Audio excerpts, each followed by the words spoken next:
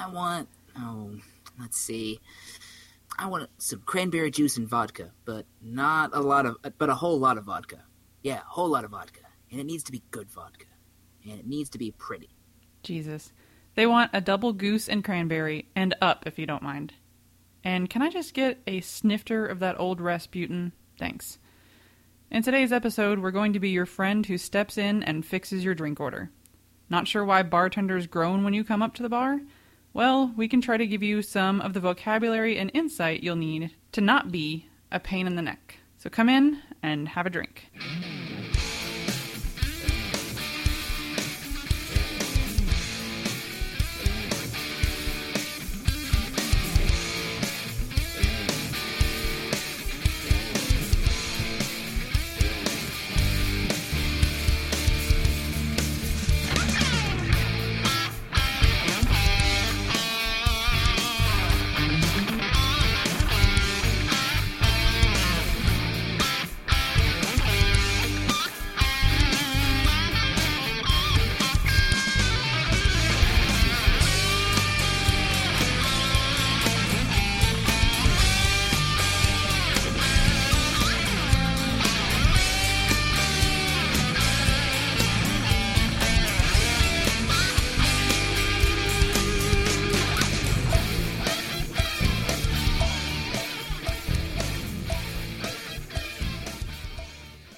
Welcome to Have a Drink, the show where you learn along with us about the glorious drink called beer.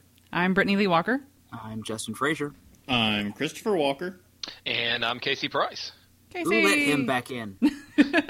So we're going to stop referring to Casey as a special guest. He's just the other host. He is just the fourth host. A part-timer. We don't want to give him insurance. Wait, you all get insurance? Oh, Brittany, we let that slip. Ouch. Awkward. So what's everyone been up to in the past couple weeks? Anything good been coming around? Nope, no life-changing, amazing beers that only come around once a year. Nothing of note? Nope, I totally didn't go stand in line somewhere for a few hours in two different locations. No driving hundreds of miles to get beer? Nobody? Nobody? Casey? I may have made a trip up north and got a little bit there. I brought back this one. I don't know. It's something that I've never seen before. I've never really had a chance to try to find it. It's called the KBS. Kibis. Kibis. Yes. Yeah. So anyone who follows our social media. And we kind of had back and forth with Tyler about it too. He snagged like a couple of cases, didn't he? I don't remember, but we were jelly at first because and then we got ours. Because we showed up assuming it'd be a 2-bottle limit, which is usually the case, and then Tyler was like, "Oh, got my KBS," and it was a whole 4-pack, and we're like, "What?"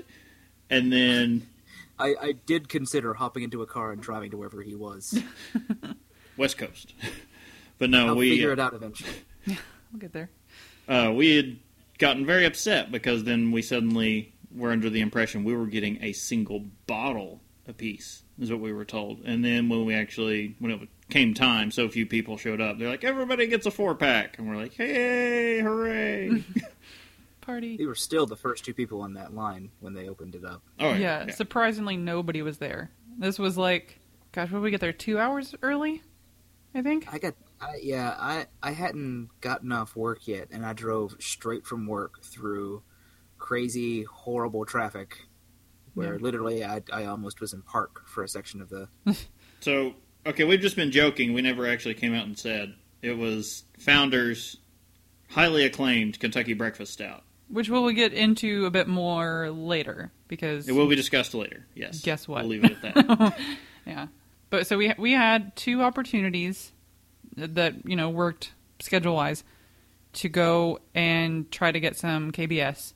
And the one in Lexington is where we got the 4-pack. And it just happened to be perfect because we were passing through that weekend to be heading home to see family. Right. And it was like, oh, it just basically meant we had to try and get off work a little early to make sure we could get in the line before it got awful to guarantee some. But then there was no line. There were like 6 other Not people really. that showed up. Yeah, like, and it's a big liquor barn. Like, it's a large liquor store. Like, there was Oh, room yeah. to hold people there. But I always say it wrong. How many cases did they get? 13. 13 cases, and there were maybe 12 people there. Now, Yeah. Justin was at both of them with us at that one, Yeah. where there were only like 12. There were less than 20 people. yeah. And everybody got 4-packs because there wasn't a massive demanding line. And the theme this year seemed to have been that everybody got a little bit more than they did last year.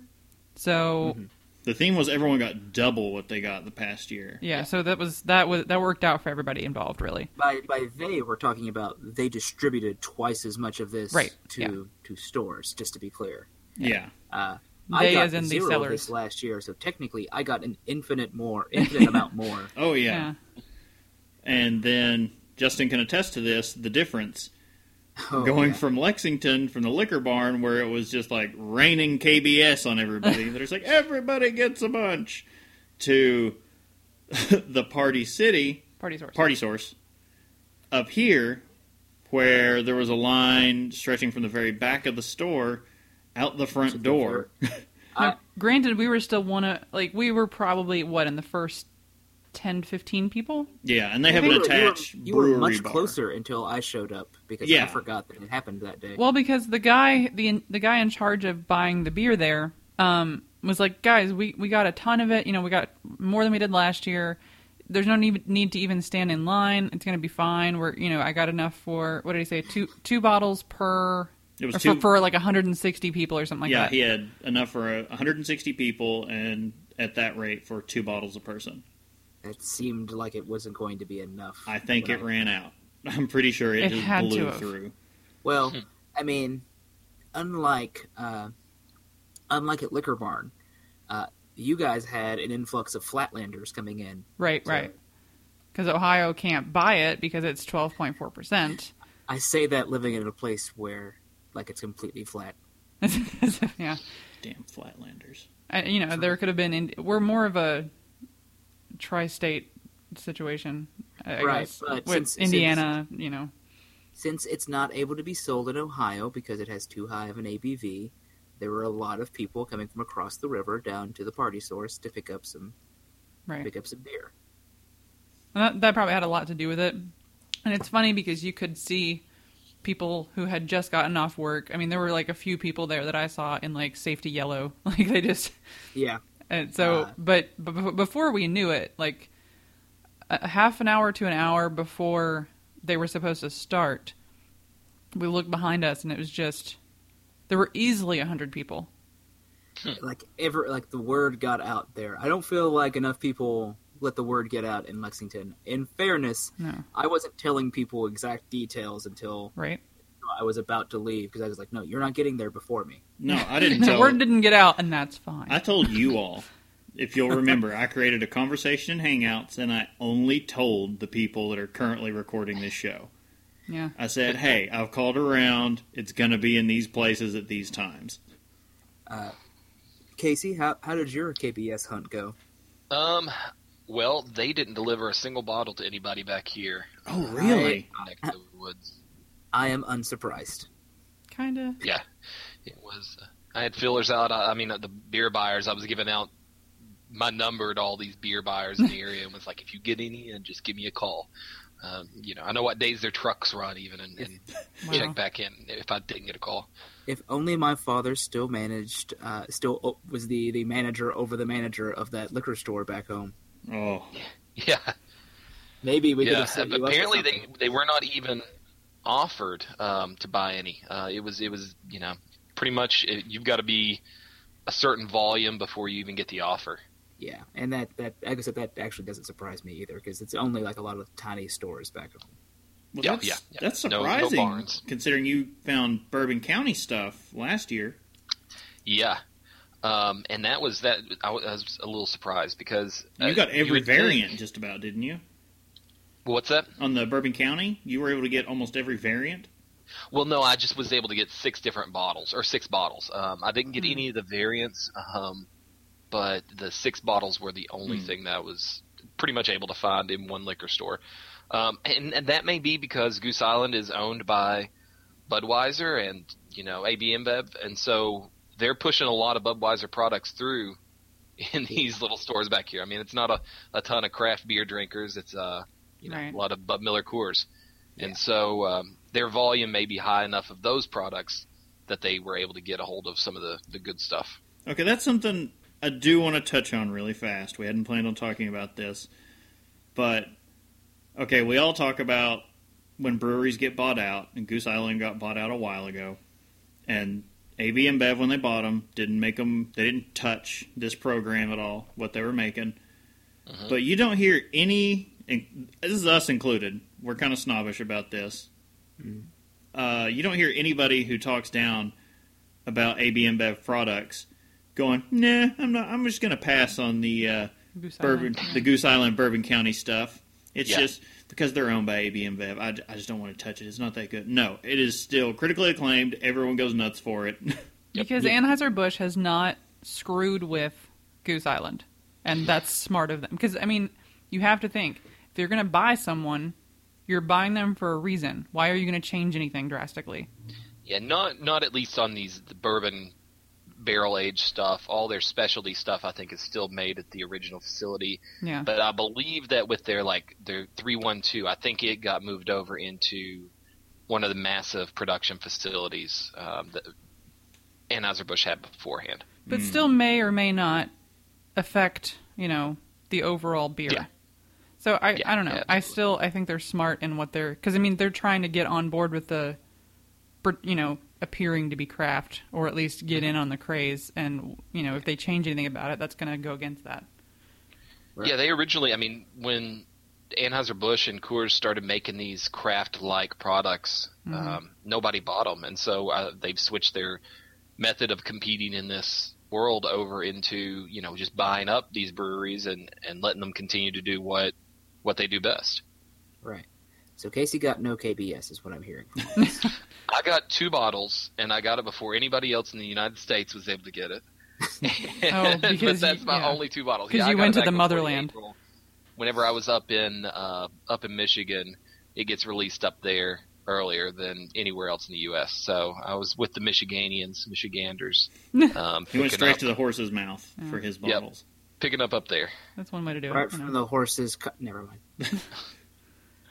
So, all right. Other than KBS, let's see. It seems last week we had National Beer Day. I only found out about this because Brittany checked into something that said National Beer Day. Yeah, it was like the day before or the afternoon of that we're like, oh, look at that. It just slipped by us. I got an email from Untapped, and they were like, oh, don't forget to check in tomorrow and get your National Beer Day badge. And I was like, what? Yeah. So, yeah, I didn't get that email, but as soon as I saw Brittany check in, I was like, there's another badge I can get. I got to get it right now. Right? That's limited time only. Right, yeah, the special ones you really have to jump on. Got to drink them all. Mm-hmm. So, anybody try anything good since the last episode? I will say me and Chris finally made good on our promise since we were in the same location as each other, and we just split 2 different 6-packs. We did, and we made a boo-boo, but it ended up being a tasty boo-boo. I've enjoyed this boo-boo. Yeah. I haven't had it yet weird. Still. We got some of the Stone Americano, which was very good. We'll be getting a whole 6-pack of that at some point very soon. And then the other one we got and split was the Abita. Oh gosh, it was like Mardi Gras. We got the Mardi Gras, which is their seasonal Bock. Yeah, but we meant to get the IPA, but I saw the label and was like, oh, I think that's the label on the badge, so we just grabbed it and ran with it. No, we were completely wrong, but still tasty. It was still good. Still a Bock. I mean.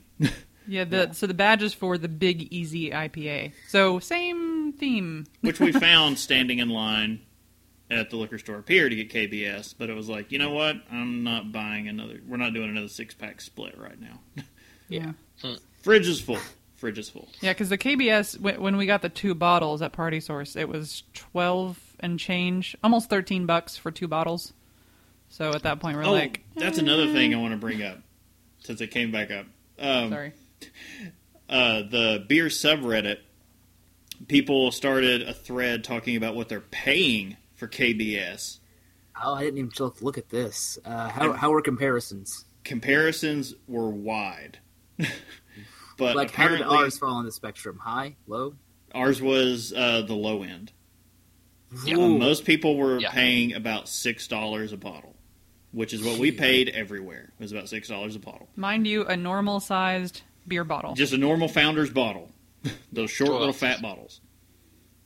But apparently in Pennsylvania, there were places charging $12 a bottle, and it shot off. Like if you got around LA and places like that where availability was even lower, it was nuts what people were charging per bottle.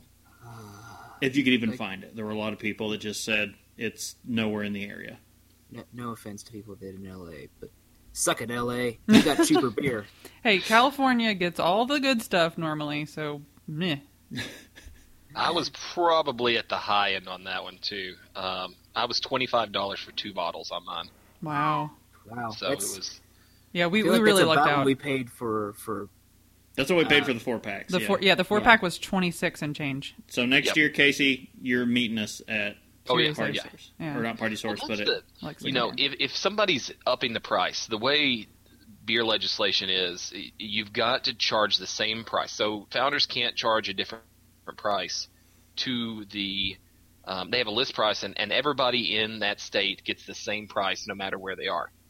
And so if you go to one place and they're selling it for $6, but you go to another place and it's $10, and they say, "Oh, it's because it's just so expensive." No, they're price gouging you, and that's just each bar or each beer store can choose what they want to charge to the customer, but because of some anti-kickback and monopoly style laws, you can't charge different prices to different places. Speaking of bars and KBS, Chris, wasn't Hopcat doing a takeover, or they were selling KBS? same day that Yeah. it was. I guess it was just like Lexington release day. It was that Right. Friday because it's the same week. The first week in April, KBS releases to everybody in the country where Founders distributes. All I'm saying is, once again, we missed a chance to be at Hopcat. But one day, we're going to be. It will happen. I want to do it One day.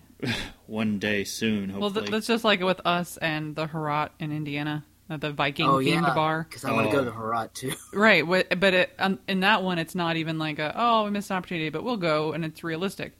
Whereas this one is in Muncie, Indiana, which is like not next to anything. it's not near anything. You know. Yeah, it's the middle of nowhere. It's so stereotypical Midwest that's where every restaurant chain has a test kitchen. If you want to know what could be the next national thing out of every restaurant chain, go to Muncie. They will be serving it. These people had the McRib first. Probably. Yeah, probably. This They had this also explains why in Parks and Rec, Jerry vacations in Muncie. yeah. Yeah. Jerry, Terry. They had the Taco Bell Gary. breakfast like 2 years before it went national. Like they get all this stuff for him, but yeah, it's an awesome Viking bar up in Muncie where they have Testing out Viking bars in Muncie before we tested it anywhere else. yeah, they have like 200 beers that they offer, not all on tap, a bunch are in Right. bottle, but yeah. Ah. Okay, So on the trying anything new, I put that in there because I want to rave about the beer that I just had last night that apparently was only brewed once, and now I have to go find again. It was from Uinta, Welcome to the El Coco nightmare. right? I understand now. It's from Uinta, and it's it's basically a wine bottle, strong Belgian dark ale, aged in port wine bottles or barrels, obviously. Oh, And Brittany, I'm sorry, I can't hide my erection from how good that sounds. it was delicious. And there was like almost a bit of a red wine quality to it, and it was just oh my god! And there was like very carbonated though. So I had the whole thing. I will say, yeah, she was drinking it, and all of us were playing Heroes last night, drinking. Oh, it was bad. maybe at some point we'll have to do some kind of Patreon or something where we'll record that kind of just stuff. like drunk ass night. No, you don't want to hear that. Will lose. You don't It is hear unedited. You don't want to Just- hear it because Casey and I were both just like not. Oh, yeah. And Casey wasn't I even came in- like I two came different in places. late. I heard Casey say one sentence and just immediately said to the rest, "Man, he's drunk." And he was. By the time you came on board, I had already had 3 bottles of a Winterbock from Atwater, a bottle of the Azaka from Founders, Oh, so good. and then a 24-ounce double IPA beer camp from 2014. It actually held up pretty well to be that old. Plus a half a bottle of wine, and I had just poured a glass of whiskey from, Jesus. I think it was Atwater whiskey as well. Oh, Goodness. So it was a I good wasn't night. quite in that boat. Like, but the bottle of, because what it was, the Uinta, it's called Port of Call, but O apostrophe, but it's 9.4%, and I had the whole thing. This is not a normal bottle. It was again the size of a wine bottle, and we were talking like, okay. yeah, and he didn't like it that much. not my thing. So I was like, oh, well. And I was like, I already opened it. It has a cork, so I can't waste this. And so I had the whole thing. And then I had, oh, God, what did I have afterward? Oh, also from Uinta, because I was like, well, I'm going to do a theme, clearly. And I had the, I don't know how to say it. It's Dubhe, I believe, but it's the Imperial Black IPA. It was fantastic. Yeah, Friday night I did a Founders themed night, which you can if you friend us on Untapped, you can see exactly what I went through. I did a tour de Founders, and then she did tour de Uinta. Uinta on Saturday. And that's the Salt Lake City Brewery, for anybody wondering. I honestly, I keep thinking you and Ty, which is a D&D creature Yeah, race. I only on the bottle or on the packaging, some like maybe the box or something. It gives like the phonetic, like how to say this. yeah. At the bottom of the packaging, it tells Otherwise, you I would have no phonetically. clue. Yeah, That's I how we just figured wanted it there out. to be, like you say, and on the bottom, there's a snake person. And I went, they know! that would be really cool. All right. But so yeah, I was boring this week and didn't try much new. Well, that's not true, but I had we already talked about what I've had in the last week or so. So, Casey, you got anything? Well, I mean, just the KBS, still haven't had any of this year's version yet, but Chris and I tried, what was that? It was a barrel-aged variant from Perrin Brewing Company, a brown ale. Barrel-aged brown ale, kind of low ABV. That was really delicious. It was during our movie draft, but that was Yeah, that's right. When we did, that was last week. That's right. it was I got drunk then exceptional. too. I mean, both of us were just like, "What?" We're like, people need to be aging some brown ales more often. That was- narwhal was delicious. Living in the ocean because it was so awesome. Narwhal. Just That let Yeah. that little bit of musical brain cancer get in your head, guys. right. Women That in was the really ocean, good. cousin, But then ocean. I don't remember what else we drank after that because you just kept bringing drinks in. I like to call this. And then there were I like to call cookies. this the Casey Hayes. This is the Casey Hayes. You get When Casey into it comes once he's- around, things happen. Things happen to our fridge that we're still trying to undo. Good things. Well, Oh, then, yes, very I- good things. Oh, that's right. I did try that Cigar City beer you guys had. That was oh yeah, pretty the brown. nice. That was really good. was I a finally brown tried the ale. other one. Okay. I Okay, think we're we've- getting off topic here. I think to get everything under control, we're going to need to move into some news. I think so. All right, our first news story is more of a list. We've had a few lists recently. I'm not a fan of lists, but this one I'm a fan of. Lists aren't news stories. They are. It's a pretty good list, though. It's a good list. These are words following numbers. These are the 25 beers you need to try before you die. This was a lot of people did a bunch of beer stories. People who don't usually do beer stories on National Beer Day, just for the heck of it. This was from USA Today Sports, which doesn't make a whole lot of sense to me, but whatever. The list they put together. I think we should just plow through it. Go from just keep scrolling down this list and go through them. Top to bottom? Yeah. Okay, we'll start at their number one beer to try before you die. I don't even Permanent know if these are Funeral. ranked. I think they're just... Yeah, I don't know how they came up with this list. I thumbed through it. It's all pretty good stuff. But we're going to top it at number one. The number one beer to try before you die is Permanent Funeral IPA from Three Floyds. Never heard of it. I had to Says look up IPA, and I'm like, Permanent Funeral. That might happen. a lot of Three Floyds stuff. But is, it's an Imperial. I tend to like those more. For some Yeah. reason. Okay. All right, we're not going to give a whole lot of discussion about these. We're just going to kind of name them and go Yeah. through. Wow. Yes. You can look them up later. 'Cause there's 25 of them, and we don't need to be talking about this forever. Mr. Plow, let's go. Link will be in the Mr. show notes. Plow, Mr. Plow. Okay, Mr. Plow's moving ahead. Number two, Kentucky Breakfast Stout from Founders. I think we've talked enough about that. We have number three, Pliny the Younger from Russian River. I have heard of that. Yeah, I've heard Pliny the Younger and Pliny the Older. Younger's the one everyone raves about. Right. 4, you have Old Numbskull from Alesmith. 5, Heady Topper from Alchemist. I do want to pause on that one. Okay. That one's kind of come up a little bit here. It's one of the only beers I think on this entire list that is a year-round beer and gets delivered every week. But the thing that makes it really rare and hard to get is you can only get it. I think it's Vermont is where Alchemist is, and they used to sell it in the brewery, but now they've shut the brewery down to tour, or I don't know to tours, but definitely you can't go to the brewery anymore because so many people were showing up to buy this beer. You have to go out and get it in one of the liquor stores there. Oh, wow. And so it's one of those that I was looking at. I saw some folks that were this beer was getting, it's like $3.50 for a 16-ounce can normally when you get it there. Goodness. And they were bringing it back and selling it like $8 a can, like black market stuff. But yeah. All right. All right, we'll pick back up with another one we just mentioned. Bourbon County, number 6, Bourbon County brand coffee stout from Goose Island. Yeah. Number 7, Sriracha Ace from Brooklyn. But no, it looks like sriracha. It's not spelled this. Sriracha. It is not the It's- red hot sauce. Yeah. Although, Yeah, Sriracha. All right, number 8, Sam Adams Utopia. Ooh, Boston Beer Company. I just got to go ahead and mention this. 29% ABV.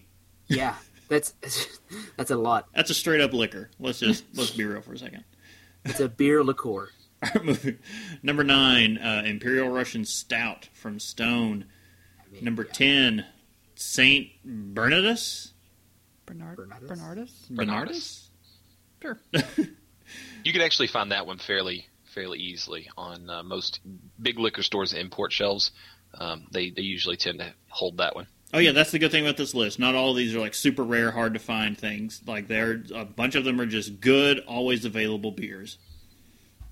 Number 11, The Abyss from Deschutes. And Deliners.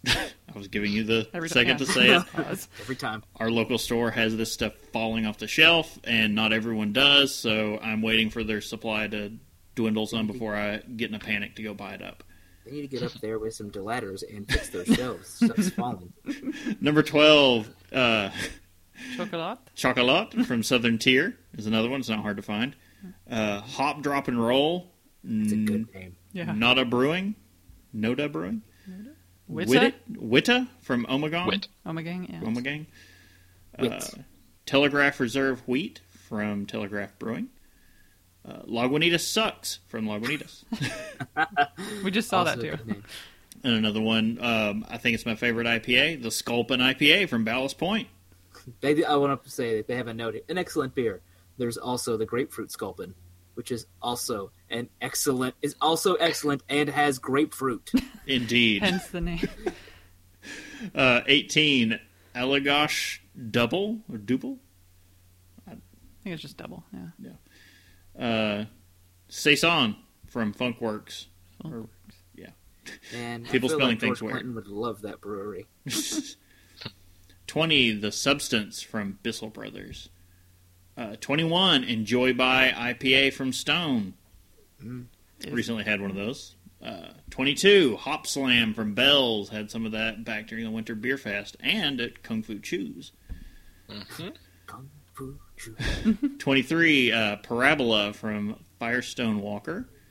24, the 120-minute IPA from Dogfish Head, which is getting ready to start rolling out. I think we shared on the Twitter. They were putting out videos of it rolling off the line for this year. Roll out the barrel. And 25, Trappist. Okay, Casey, you're going to say this. West Vleteran. Vleteran. That's what he said. Vleteran. That is number 25, and their note says, might be the best beer in the world. Yeah, and that was the 12. That's a quad. The 12 quad. I must have it. I'd at least like to try that. Yeah, so the list is going to be in the show notes. It is, it's fairly straightforward, good list. There are no links. There are links to What those styles style, are. but there are no links. Oh wait, no. Okay, they just did that weird because they're weird. Okay, the links that say the styles, I just opened one just to double check, goes to that actual beer. So that'll be fine. Okay. So if you guys are interested in checking those out.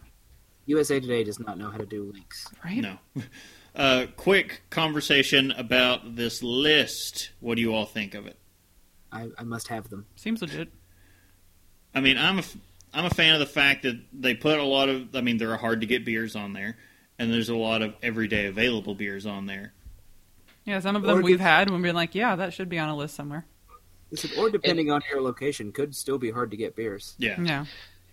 One of the things, whether you like it or whether you don't, one of the things about this list that kind of doesn't that's I think one of the things that make this list special is that it's not these really tiny breweries. Like these are breweries that most people have heard of, or if you're in that scene, these are probably some of the most talked about beers. There's not stuff like oh no, my cousin Jimmy makes some bathtub hooch that you Yeah.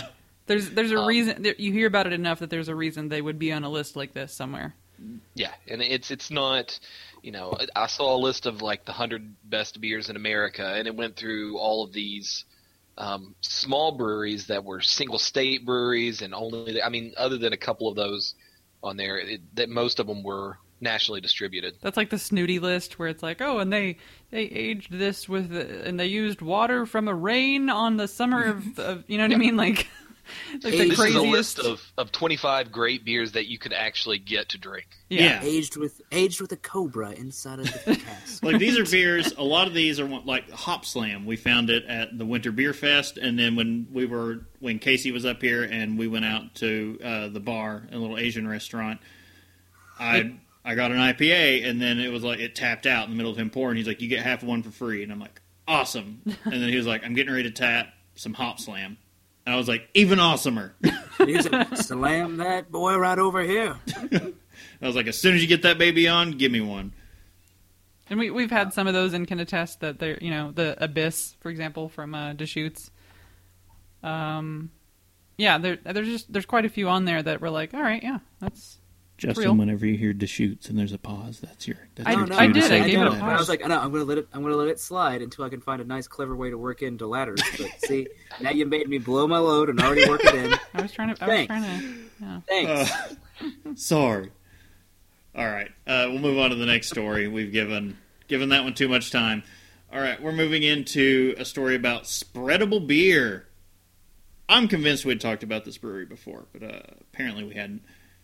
A Scottish craft brewery has developed spreadable beer, a marmalade flavored with oak-aged pale ale, to go with it.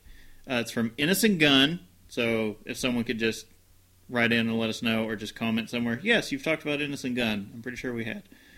Is also selling a marmalade-flavored pale ale. All right. Sure. I tried to do this day before. Was it yesterday? Maybe yesterday. Make a marmalade flavored pale ale. I tried to make a pale ale flavored marmalade. There we go. No, I did try to make a jelly out of beer yesterday after seeing this story, and I was like, it's worth a shot. My jelly experience does not normally go well, though. It's still runny. It didn't gel up. I can't. I'm doing everything in me not to make a joke about jelly and jam. Oh yeah. There is a marmalade that is flavored like beer, I'm assuming. Yeah. Or it's a quote spreadable beer, and then there's also, to go alongside it, Right. marmalade flavored pale ale. It's like the sweetest pale ale. But yeah, that was from Innocent Gun, Scottish craft brewer. You know, is the marmalade thing like a UK thing? Yeah. I mean, it's not that we don't have marmalade here, but I feel like it's not really as much of a thing. I mean, I feel someone needs to ask some little bear whose name I forget. Paddington? Red hat. Paddington. Thank you. Oh, was- Paddington. Man, Paddington's about to get riggedy wrecked. He is. Tea Time's about to get awesome. All right. Although, I think about that, like, man, this is the most Scottish tea time I've ever heard of. Yeah. Yeah, it is. All right, let's move into our third story here. Story from Bloomberg titled, Budweiser is having a ball in Russia. Not what So I did titled Russia. this. Beer drinks you. That is also not what I titled this, but we can't say what I titled this. Just like we can't say how you tell jelly and jam apart. Exactly. Budweiser is enjoying an unlikely source of growth in Russia's declining beer market, even as all the American brands continue to struggle at home. As the American brand continues to struggle at home, if I could read. In a country where brewing output has fallen more than 30% since 2008, the self-proclaimed king of beers is growing sales at a double-digit pace, according to the head of owner Anheuser-Busch InBev's Russian unit. So what's the deal? Unlike in the U.S. and Western Europe, Budweiser is pitched as a premium brand, boosting its appeal to a younger, more discerning Russian drinker. I can actually I can speak to this a little bit from experience, because it was extremely odd. I studied abroad in Scotland, and yeah, this was at the end of our import craze here, where we were bringing in as many imports as we could find. Those were the huge sellers. That's what everyone was into. That was the scene. And that was also the scene abroad.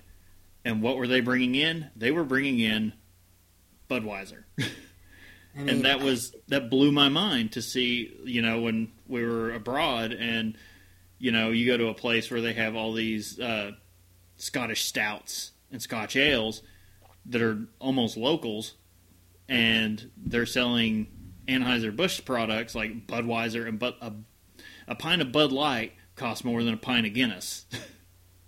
man, that sounds like a magical place. Where it costs more to buy beer I don't like. Beer I do like is cheaper. Yeah, but they're apparently AB InBev has boosted up their sales in Russia, which seems, it is a growing market. So it does make sense that when they're failing, well, not failing at home, but they're losing market share. So, there was a thought that popped in my head, and I scrolled down near the bottom of the article, and they made the same connection. That part of the reason this might be happening is that Budweiser is it's the official beer of the World Cup. And that gets a lot of stuff sent that way. Big soccer world and Russia. I would Hasn't think Heineken? Carlsberg. I thought Carlsberg or Heineken were always the official beer of the World Cup. No, like at least in the last one, it was a Budweiser thing. Like Oh. and actually back to 8 years ago in South Africa, like Budweiser is like the beer that they Weird. that they sell there. All right. At least I'm pretty sure I remember seeing that news story. I could be wrong.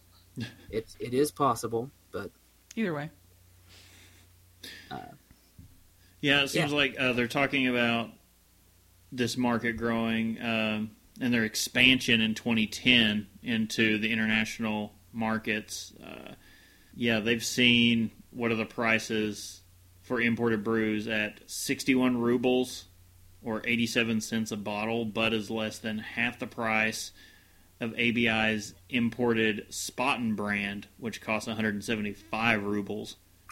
Jeez. Yet Bud still remains its international prestige. That just kind of messes with your mind. it's a cheaper import, and so people are picking it up. I can kind of see that.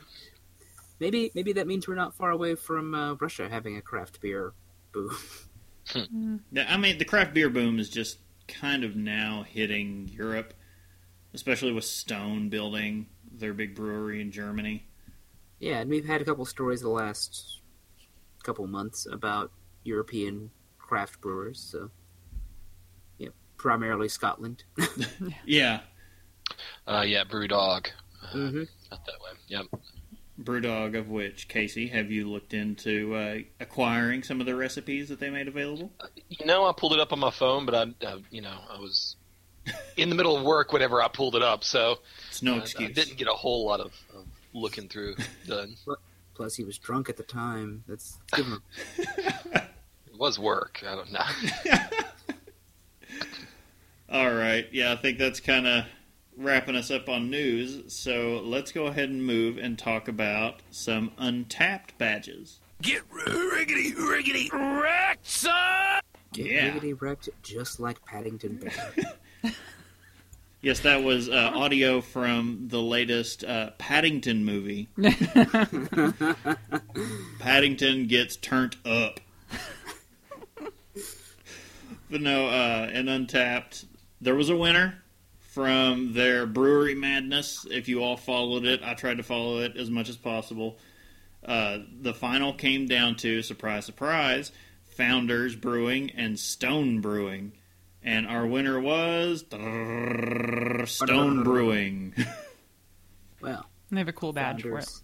Yes, check into any Stone beer for, is there even a time period on this one? There has to be. One would imagine. It just says starting now through the end of April. Oh, okay. And you can unlock okay. the Brewery Madness Champion 2016 badge. I assume from now on, moving forward, we'll probably see one of these badges every year. But it is neat to see, I mean, how they decided. They did their brackets, and they did it every week based on, I think it was just weekend check-ins to beers from these breweries. So they'd be... that holds up because, the what do you call it? The thing. The sports ball. Oh, yeah, the sports March ball. Madness. Yeah. The March Madness, that happens usually on weekends. So And it was, I mean, looking through the full list from the beginning and watching it narrow down, they really did pair breweries that were pretty much on the level with who they were against because Anheuser-Busch was on there, Miller Coors was on there, and they put those kind of, big top names against each other. I feel like Miller Coors and Anheuser-Busch do not see that many check-ins on Untapped. Probably not.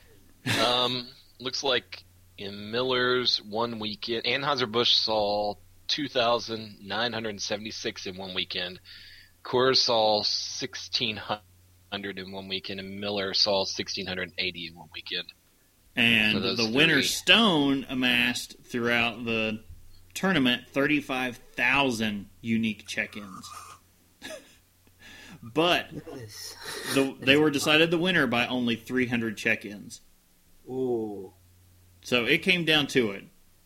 So basically during March Madness, people were drinking a lot of Stone and a lot of Founders. Yeah, I could see that. But it was nice to see, an East Coast and West Coast brewers, coming up against each other. All right. Next badge is a bunch of badges. Untapped has had a core badge update starting, in April. Starting now, I'll assume. Oh. Sorry, I just saw one of them. I'm totally getting that one come Oktoberfest. Yeah. That's All a these- great art. All of these badges are available up to level 50. They are not retroactive, with the exception of one, which is probably the one you're talking about. We'll get to it in a second. Also that one, but that's not actually the one I was talking about. We'll start with Take a Dunk. Check into 5 different beers with the style of Dunkelweizen. That's the one I was talking about because I love me some Dunkel. That's got to be the one with it's like a beer bottle with a little German, Oktoberfest style kind of hat and a Yeah, beard. the other one, Das Boot's got to be the. Sorry, I'm jumping ahead. Oh yeah. You are. No, the next one is the Radler. Check into 5 different beers with the style of Radler. I don't even know what that is. Probably the 2 bottles on skateboards because they're totally rad. Yeah. Yeah. I like that you're able to pick it up off of that. That's legit. Yeah. Next badge is To the Alt. Check in 5 different beers with a style of alt beer. I got nothing. Yeah, I have no idea. The next one is Brew Ha Ha. Drink a beer at 5 different venues, categorized as a Okay. comedy club. So that's got to be the one with the Groucho Marx glasses, which means the alt's got to be the swimmer. Okay. Oh, yeah. Okay, and then the final one, as was previously mentioned, Das Boot, which is an artwork update only. So apparently this one already exists, but it's check into 5 different beers from Germany. Yeah, I thought Das Boot might have already existed because... Yeah. So around Oktoberfest, we might do a little badge run on this one. So an important thing to keep in mind, if you have an Untapped account, they have a link on this particular blog post that mentions the core update that actually goes to the next round of voting, because you can actually vote for what the next badges would be. And I just now voted for like 4 of them. So, like you There were a lot of these that I did not like because there's no way I'm going to be able to do them. That's the problem. right? Because you have to think about what you want to do. And a lot of them are country-oriented. I'm not going to be able to drink 5 different breweries from Africa. I was going to say, Yeah. ride the elephants. Who has access to a single beer from Africa, let alone 5? I don't know of any. Yeah, I've never People seen from one any of the many anywhere. countries in Africa. To be fair, we haven't checked Jungle Gyms to see if they have Africa. No, when we were there, I was paying attention to what was available, and it was pretty much South American beers, Guinness, Yeah. and then a few scattered others. And all the Mexican. From Central Europe. But some of these I like. So the cream puff one, check into 5 different beers with the style of cream ale. Instantly I can think of 2 that I know would go toward that. And then Pew Pew, which is check into 5 different venues categorized as arcade. And I'm immediately thinking of 16-Bit, which is a arcade bar in Cincinnati. Okay, And check there's into an arcade 5. bar- There's an arcade bar in Lexington. Everyone, go vote for this. Yeah, that's what I'm saying. Check into a beer from 5 different venues categorized as speakeasy. Oh, there's also one for sushi I want to restaurants. check into one speakeasy because that sounds awesome. I've never Yeah. seen a place categorized as a speakeasy. And the Iron Unless I'm Man. going to Europe, Right. this badge is probably going to be the hardest one. Belarus Oh, whatever. and Estonia. Like, Estonia There's no actually wouldn't be too bad. If only I actually knew T2T2. I was going Right. to say, I just saw that E is for Estonia. But I've actually seen a couple of Estonian beers out and about, which is odd. Yeah, you found them looking for Finnish beers, didn't you? Yeah, because I still can't find any Finnish beers. Whatever. The Iron Man one looks good, too, because it's 5 different beers with the style of strong ale, but it's got strong ale, American, Belgian, Belgian strong dark ale. So the one I drank yesterday would have classified, would have worked toward this one. Ale is strong. Strong like a Yin bull. and Yang drink 5 different beers from a brewery from South or North Korea. If you find a single beer from North Korea, Yeah, good job. holy crap. You should get an award, not just a badge. well, you I didn't get think- a set of bracelets to go with that as well, I'm pretty sure. Yeah. Right. All right. Let's move on to another currently available badge that is new. Blue Moon's new look. Blue Moon has changed their logo to look a little more hip and retro. So check in to any Blue Moon between April 1st and May 1st to unlock Blue Moon's new look badge. And the badge is the new logo. It's not hard to find their stuff because going along with this, they have massive displays in pretty much every grocery store. Yeah. Go ahead, drink one down, Pass it hum the around. song Blue Moon to yourself because what I would do. All right, I think it's going to wrap up Untapped. We're not that drunk. Cheeky bastards! We're not that drunk! We're not that drunk! We're not that drunk! You don't know how high the alcohol content of what I'm drinking is, Internet. I They're might not be that drunk. yet. I was like, KBS. It's a surprise. So, what you might remember from the intro is we're talking about drinking etiquette, and that's sort of a blanket term we're going to be talking about. A bunch of different things related to, like, drinking customs and what to drink in, how to get drinks, stuff like that. So let's start with how to order a drink. Now, we on Have a Drink are certain that all of our listeners are amazing patrons of their bar and already know how to do this properly. But for those of you who just became legal, or on the, maybe you don't know any better, I found a place online that had it was the WikiHow for ordering a drink at the bar, and I went, you would think everyone should know this, but trust me, they don't. Yeah. Runs down 8 different little steps. The first one says, when you get to the bar, you should already know what you want. See, if you don't, step back from the bar and then look and decide what you're going to get. it's like waiting on a bus. Don't stand up at the curb expectantly when that is not your bus. You can save that driver a lot of time and trouble if you just stand as far away from the curb as possible and look disinterested. He knows you don't want to ride. There are it's other with people anything. behind you that you're blocking. This is also the fast food rule. It's like people Right. who stand there and like they're in wonder at the menu, and it's like you know what's here. But anyway, for those that, like, make room for the normal people who understand what fast food menus basically are, and You step don't back. know. I could be at an In-N-Out or a Jack in the Box, and I have no idea what they have. Jack in the Box is Not that holy good. crap. It takes some time, not for me, because I'm like, well, they offer breakfast 24 hours a day, so I'm getting breakfast.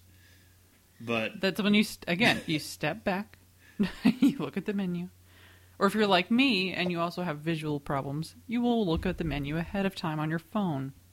Right.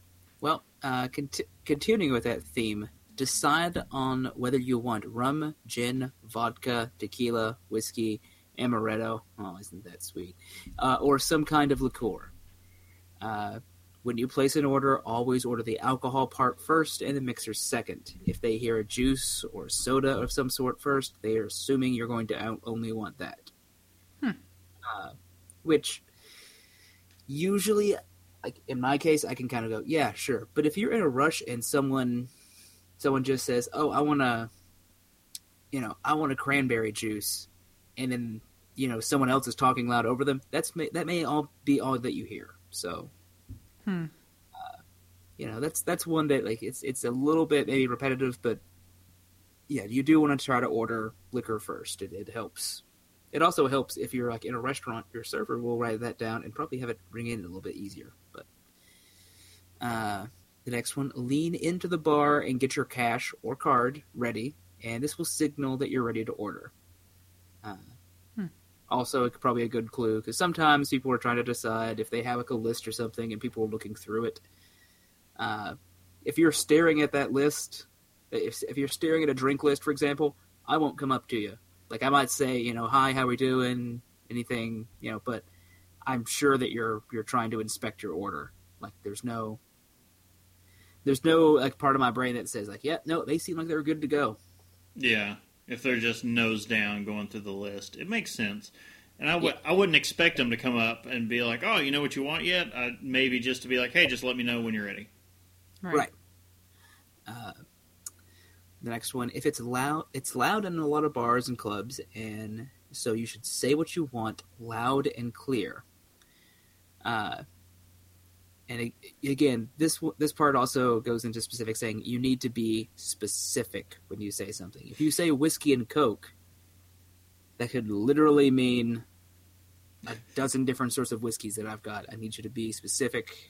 As discussed in our whiskey episode, there are a few. A lot of bartenders will just say, "Oh, do you want just whatever the we'll be polite and probably say house, but the well whiskey, Yeah. or do you want one of the nicer ones?" Some old granddad or some old crow. That's Yeah, no, Old Crow is exactly the one I was thinking of. going to the stuff from a plastic jug. Ugh. But, also have things like, what kind of whiskey? Do you want a single or double? Do you want a tall or a short glass? Here's a tip. If you're doing a short glass, tall or short glass, but you don't order if you're getting a tall glass but don't order a double, you're getting less liquor by volume. Like, it's going to be a lot more Coke in your whiskey and Coke if you just get a... Right. Some people want to do that, and that's fine. Some people are into that kind of thing. So typically when you place an order, you'll try to get it all in one sort of go. For example, I want a Tanqueray and tonic single tall. Fine. I know exactly what you want. If you try to order like I did in the beginning of the episode in the intro, I'm going to look at you with a look that says, oh, it's this. This is how tonight's going, is it? And try to politely guide you into a proper order. And then here's another little thing they mention. Your drink may not be made directly after your order. The bartender is busy. If you do place an order and you look around and the bar is filled with other people, know that they are trying to get to you. But they may be trying to do as many things at once, so they have to take as few steps as possible. This leads into number 7. There's no need to repeat the entire order unless they ask you. Because, usually we got it. And a good bartender will remember your drinks on a busy shift. They all don't have perfect memory, so help them out, but don't harass them by asking them a lot. Or asking them what you had the last time you were there. And then get offended if they don't remember. There's also 2 little things that aren't quite rules that they put down, but first one, and 2 of these were just things I put into the list. Please wait your turn. The bartender is not trying to ignore you. If you show up at all at different stages, it's usually like, all right, you got here first, you're going first, then you. And the other one is, don't forget to tip.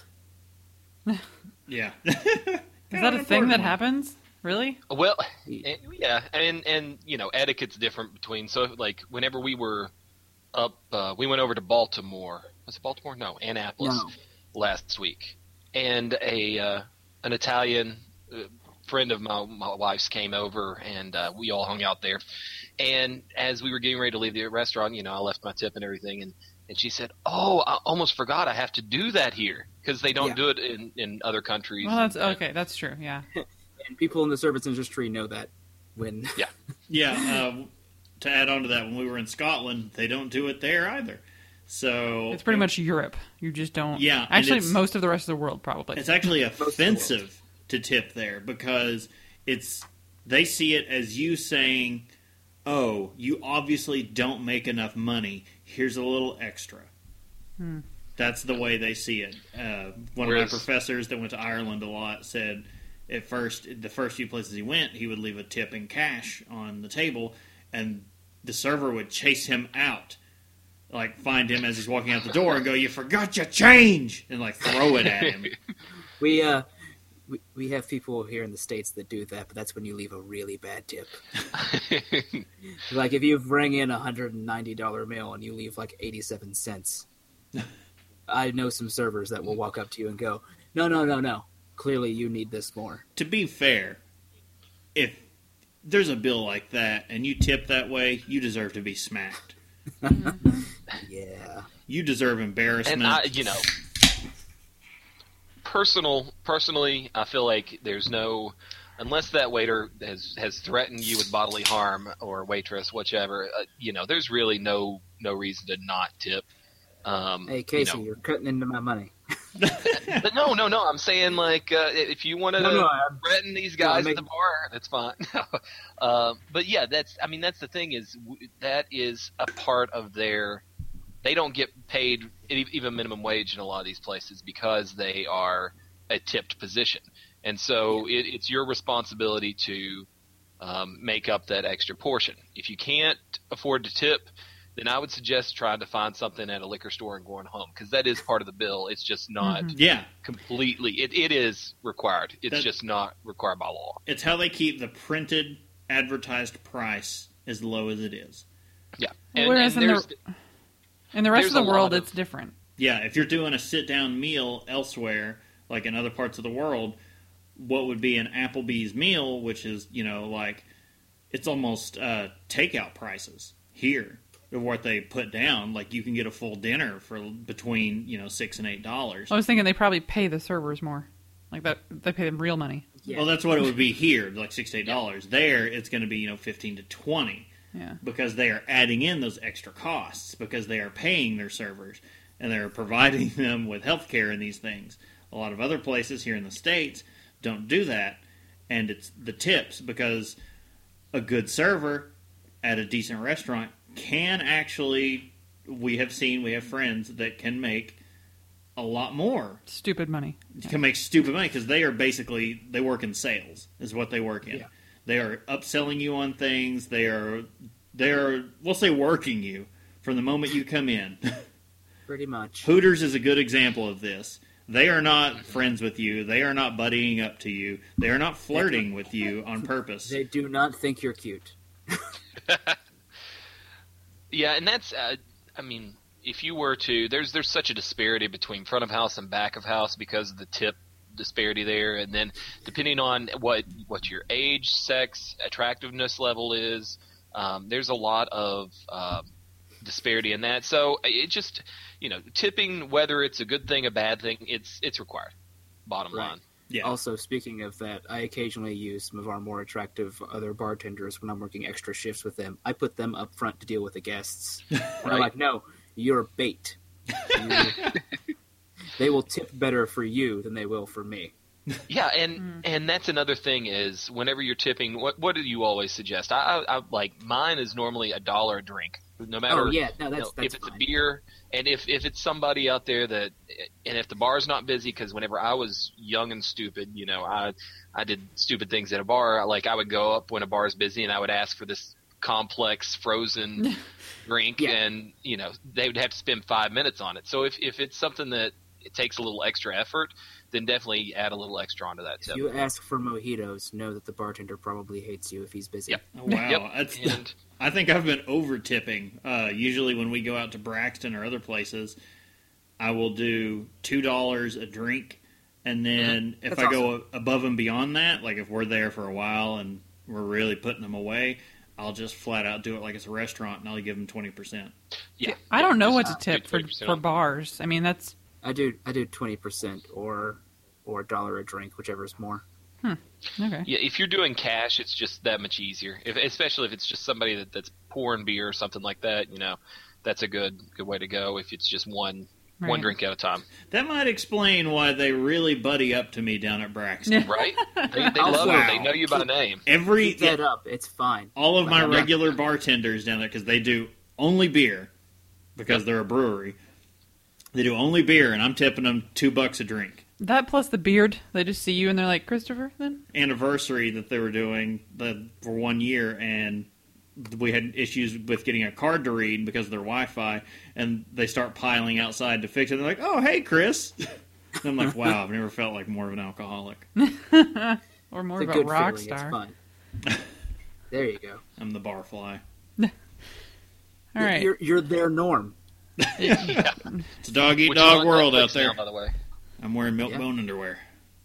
All right. Well, again, not everything we do is all about beer. We do have a few terms maybe we'd like to throw out at you for being at the bar if you're maybe trying to do a little something else. Yeah. Well, occasionally, you're just in the mood for a good cocktail. We mentioned a little bit earlier the 16-bit thing during the Untapped business. I've never been to a place where I would want to actually drink a cocktail except for that place. They do them so wonderfully. They rename all their cocktails, and I love it. It's an 80s thing. It's an 80s themed arcade bar, and you've got things like the Punky Brewster, the Hulk Hogan, which has a bomb pop in the drink, the Chuck Norris. I feel like that one should, like, if it was me, I would be calling the Hulk Hogan a mint julep because that's a racist mojito. They may have to change it. Yeah, they probably have to update it. You can get the Game Over, which is 8 liquors for $8 with Hawaiian Punch. It's delicious. Yeah. It will get you riggedy wrecked. Yeah. There's also, if you want just an old fashioned, they call it a Burt Reynolds. Yeah, which makes so much sense. So we're just going to cover some terms here. So this is at a normal bar, mind you. So you have the term back, which means a You've heard it before. non-alcoholic chaser. Like water, Coke. Huh? Like a water or a Coke. Oh, right, yeah.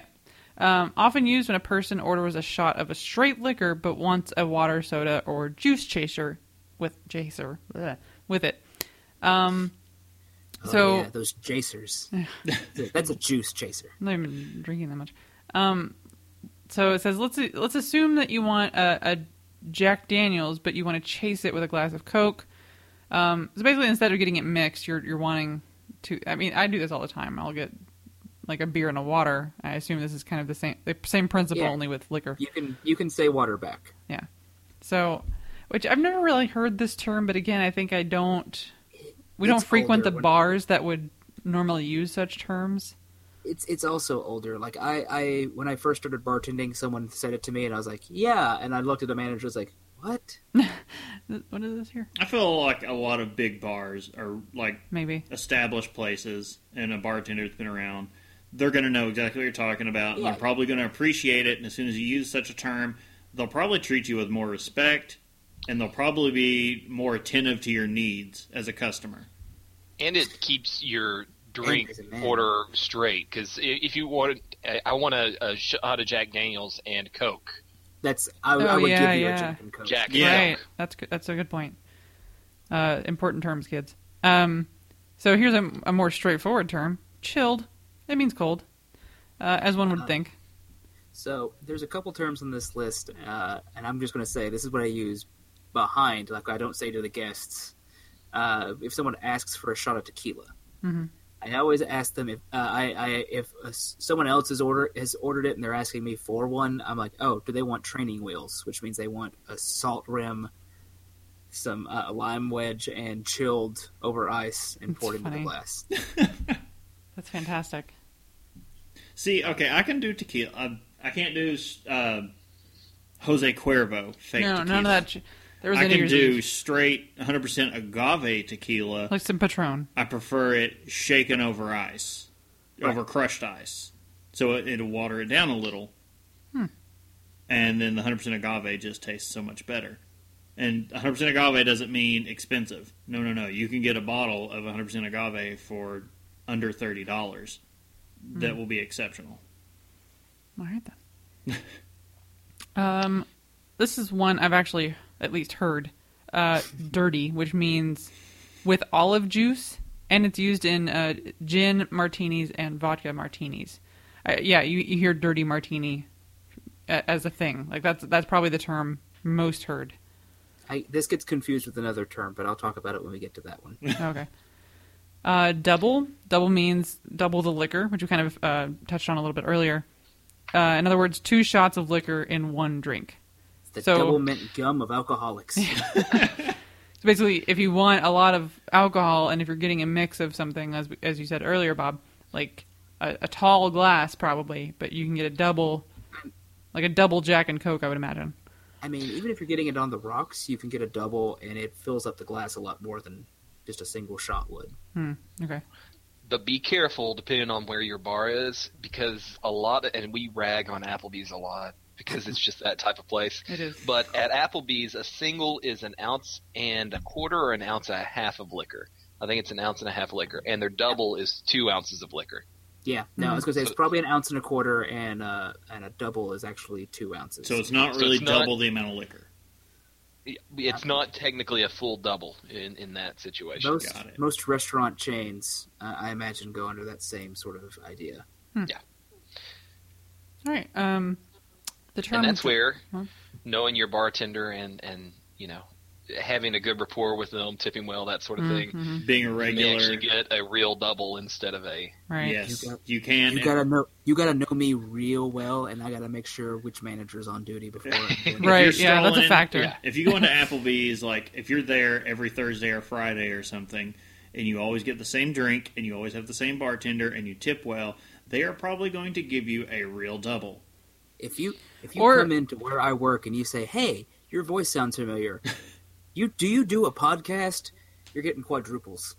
You're getting straight. Let's not. And You're getting movie theater drinks. I don't want this to go to a bad place, but that's also like I think probably a general rule at like Mexican restaurants, because they're like, do you want some other stuff in your alcohol? Because this is straight alcohol. Like like every time you get a margarita there, or See, I even a don't mixed drink, it's like all the liquor in the world and then whatever else is supposed to be in there. I don't drink anything other than beer at Mexican restaurants because I don't like tequila. I don't like margaritas. I As a result, really I'm not have to liking be in the tequila. mood for them. Like I have to be in a place where I'm like, or maybe if someone else is paying for it, and or I'm like, no, I want to get wrecked. I don't Like, know. I'll take margaritas. a novelty margarita that basically comes in a fishbowl. I mean, If it's a weird, yeah, that's true. If it's I like a can weird look at something it or other, and I can see the settled tequila in the bottom of the bowl, where I'm like, yeah, there's like a substantial amount of tequila in this thing. Like, yeah, That's it's more happy. more alcohol than drink. That would be probably when you would have to like kind of just raise and lower your straw, just depending on how drunk you want to be. Right? Start in the bottom and raise your straw as you're going, like it's a slide whistle. You're like, woo. Nice. All right. So the term "dry," which I've also heard probably as much as the other one. Dry means with dry vermouth, and it's used in gin martinis and vodka martinis. So this gets confused with dirty, so much so Okay. that some of my managers didn't know the difference. Oh wow. I'm not. But- What the hell is vermouth anyway? It's just a a type of. fortified wine. Fortified wine with spices. Okay. So back in the day, years ago, the appropriate amount for a dry martini was 5-1, I believe. 1 part vermouth for 5 parts gin or vodka. Huh. Now, the appropriate amount for a dry martini would be you pour a little bit into the glass, like less than a quarter of an ounce, like literally just drop it in there, swirl it in the glass, Splash. throw that, and then throw that out, and then put the whatever it is on top of it. Yeah. It's like an essence. Now Or- there's even misters. I said now Really there's. good. I said there's also the very dry, where Wow. you put it out in front of them and you wave the bottle of vermouth from over it without ever turning it upside down and putting it back up. You So, pretend as if there's vermouth and there is no vermouth. technically that's supposed to show that there's no vermouth, that you never did it, but there's a great joke from like the first episode of MASH, I think, that it's about vermouth and martinis, and it's like, you know, he's figured the way to make the driest martini, and like, how do you do that? Well, you pour gin and you stir gin over ice while staring at a picture of the man who invented vermouth. And after I knew what that meant, because the first time I heard that joke I was like 10. Yeah. Please tell I me you went- put a picture up. Right. So that every time someone orders one of these, you look intently into that picture. That's amazing. And For then some- if they some crack reason, up, I you just- know it's someone that you're going to actually give them exactly what they want. I really feel like you should have a picture of him behind the bar, like in one of those stand-up picture frames that you just pull out whatever Pull out, somebody put orders. it in front you of set it. on Yeah. the bar top, and then just Don't explain it. Just go for that. And if they get the joke, then you're like, you were my friend. Pretty much. All right. So speaking of the margaritas, honestly, before this, frozen/blended. Frozen means blended, apparently. Yeah. So the example is, of course, a frozen margarita, which I think, quite frankly, is the better version of a margarita, because then you don't realize you're getting drunk until about halfway through. nope. If you're going to go there. Again, I have to be in the mood for margarita, and I also am in the same boat with tequila, because there was this one New Year's Eve, and... I feel like Yeah. how a lot of reasons when you don't want to drink anything goes. yeah. No, I think that was your birthday. It Nope, the that week- was New Year's Eve, because that was when we were at Ian's. Oh, I was thinking of when you No, got caught we weren't in the at dorm. Ian's. That was our old apartment. Because I was it was cheap tequila, and I was mixing it with Simply Limeade, as if that was a good decision. And the green puke that resulted. Look, we all start somewhere. Yeah, All right. Better than that. It was not fifth good two times. fingers Moving on. And the what was it, Bob, in the dorm? Oh, it was Sierra Mist. Diet Sierra Mist. Diet Ugh. Sierra Mist grapefruit. It was I want to That say was a bad. liter of that and almost a full bottle of. That was bad. I can't touch this stuff. That's fair. If you ever Or the want Sierra to, Mist anymore. if you ever want to hear that whole story, just try email us off the air. Yeah.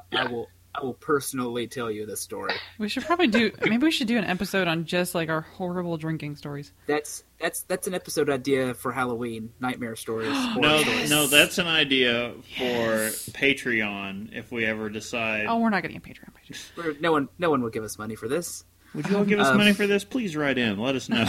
Let us know if you would like to get this money. We Look, bought a you can prove mixer me and wrong, all I'm this just crap. I like this idea. Yeah. But anyway, Okay, so another more common term, neat. Neat means without ice and in an old-fashioned glass. Usually used when ordering liquor by itself. So I hear old-fashioned glass, and all I can think of is my mom, who collects Depression-era glassware. jeez. And I'm like, no, not that. So the No, example. like rocks glasses, like a old-fashioned. Oh, okay. Yeah. It's a standard barware. It's not something they just made up. So if somebody orders a Scotch neat, then they just want a Scotch by itself, and it's in one of those glasses. Okay, I do have to chime in here. I order my Scotch neat and my bourbon on the rocks. That's fine. That's a different, acceptable. because it's a different levels of taste that you're getting there, different levels of, I don't know. That makes sense to me. Well, we talked about that in the bourbon, the whiskey episode, rather. Yeah. Yeah. Yes, Zombie Mary. that is my turn.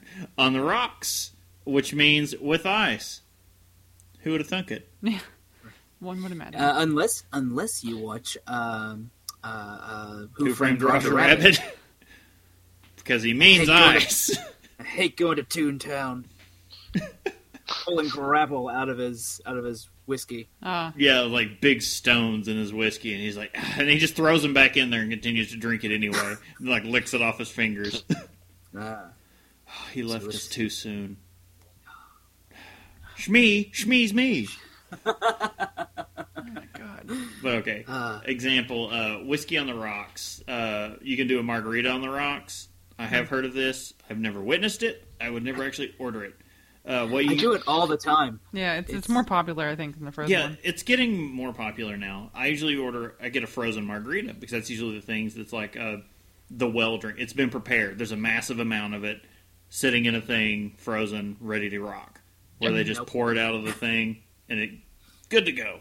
Some places, yes. And it's In my case, no. it's usually well blended, as if like you get a distribution of both things pretty well. A lot of places have different kinds of blenders. Like we've got one from like Island Oasis, and it's broken, and I have to like eyeball it to make it work. But Nice.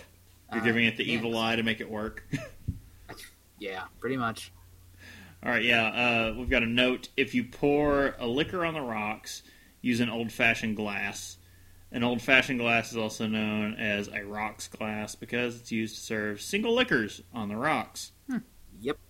That's why I call them rocks glasses, because not many people actually ask for old fashions, but lots of people want bourbon on the rocks. Apparently, I'm not alone in my taste. Yeah. Because the flavor changes. I guess that's another reason I like stouts so much. When you get it cold, when you get it nice and cold, it's a completely different drink, and you drink it slow, let it warm up, a lot of things start to come out, it changes. Okay, moving on. Sweet. Sweet means with sweet vermouth, and is used in gin martinis and vodka martinis, also Manhattans. This just in, Manhattans. I was looking at the notes, and I was like, oh, I have to fix this so I don't have to... Can you clarify the Manhattan for me? Because, again, I don't drink cocktails very often. So, a martini is gin or vodka, chilled in ice, dry vermouth. Manhattans are usually bourbon of some kind, although you can use a few other brown liquors, technically, but not in this state. Right. And you use sweet vermouth, and you'll keep the sweet vermouth in the glass in this one. Yeah. Typically, the classic you also typically garnish it with cherries. Oh, okay. classic is 2 parts whiskey, 1 part sweet vermouth. So it's a It's heavily vermouth flavored. Okay. Yeah. All right, yeah. The example for sweet would be a sweet martini. There is, by the way, this sweet vermouth reminds me. Everybody remembers Groundhog Day, but do you remember the drink that the lady producer gets? The lady producer. I don't know her name. I have no idea. He commits her drink to memory, love so he interest in the orders the movie. same drink. And then he continues to order the same drink for... They say he's stuck in that day for... It's like 10,000 years, right? Yeah. So he orders that drink every day for 10,000 years. Not every day for 10,000, because he stops trying to do this date eventually. Oh, yeah, But he just starts killing she drinks himself for a while. sweet vermouth with like a twist. Yeah. And I'm like, lady, you're gross.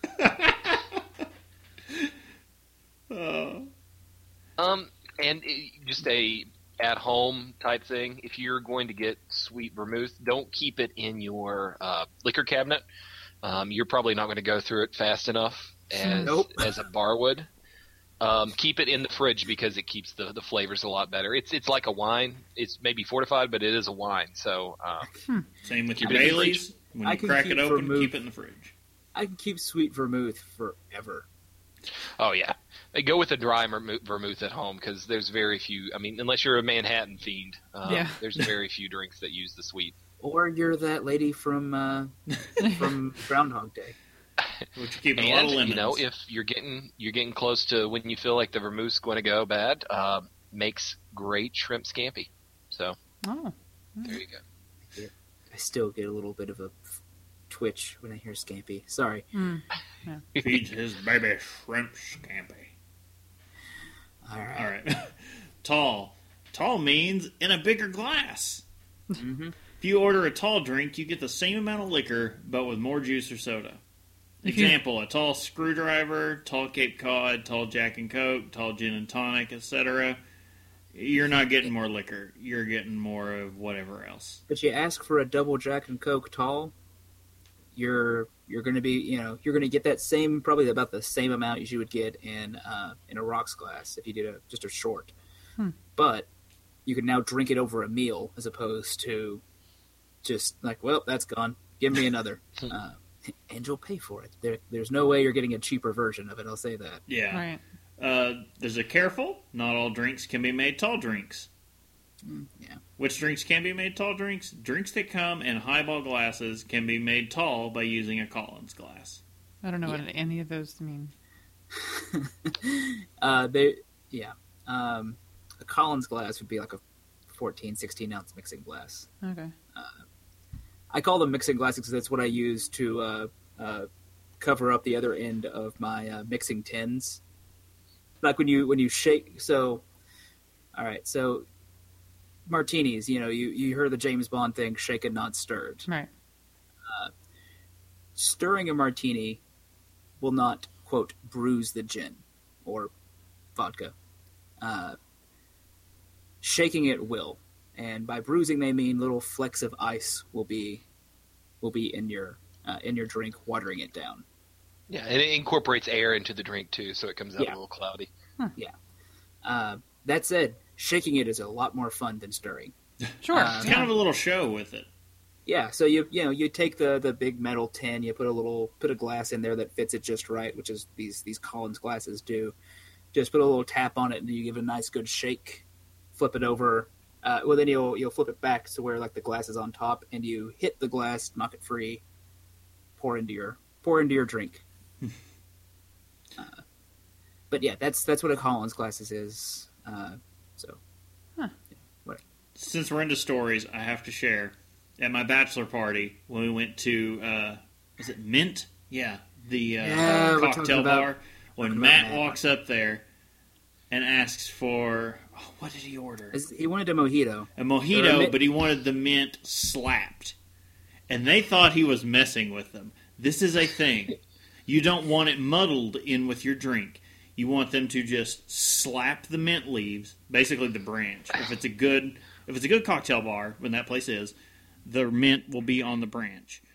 And they can slap it against their hand, which is going to start releasing the oils from the leaves, and then put it in.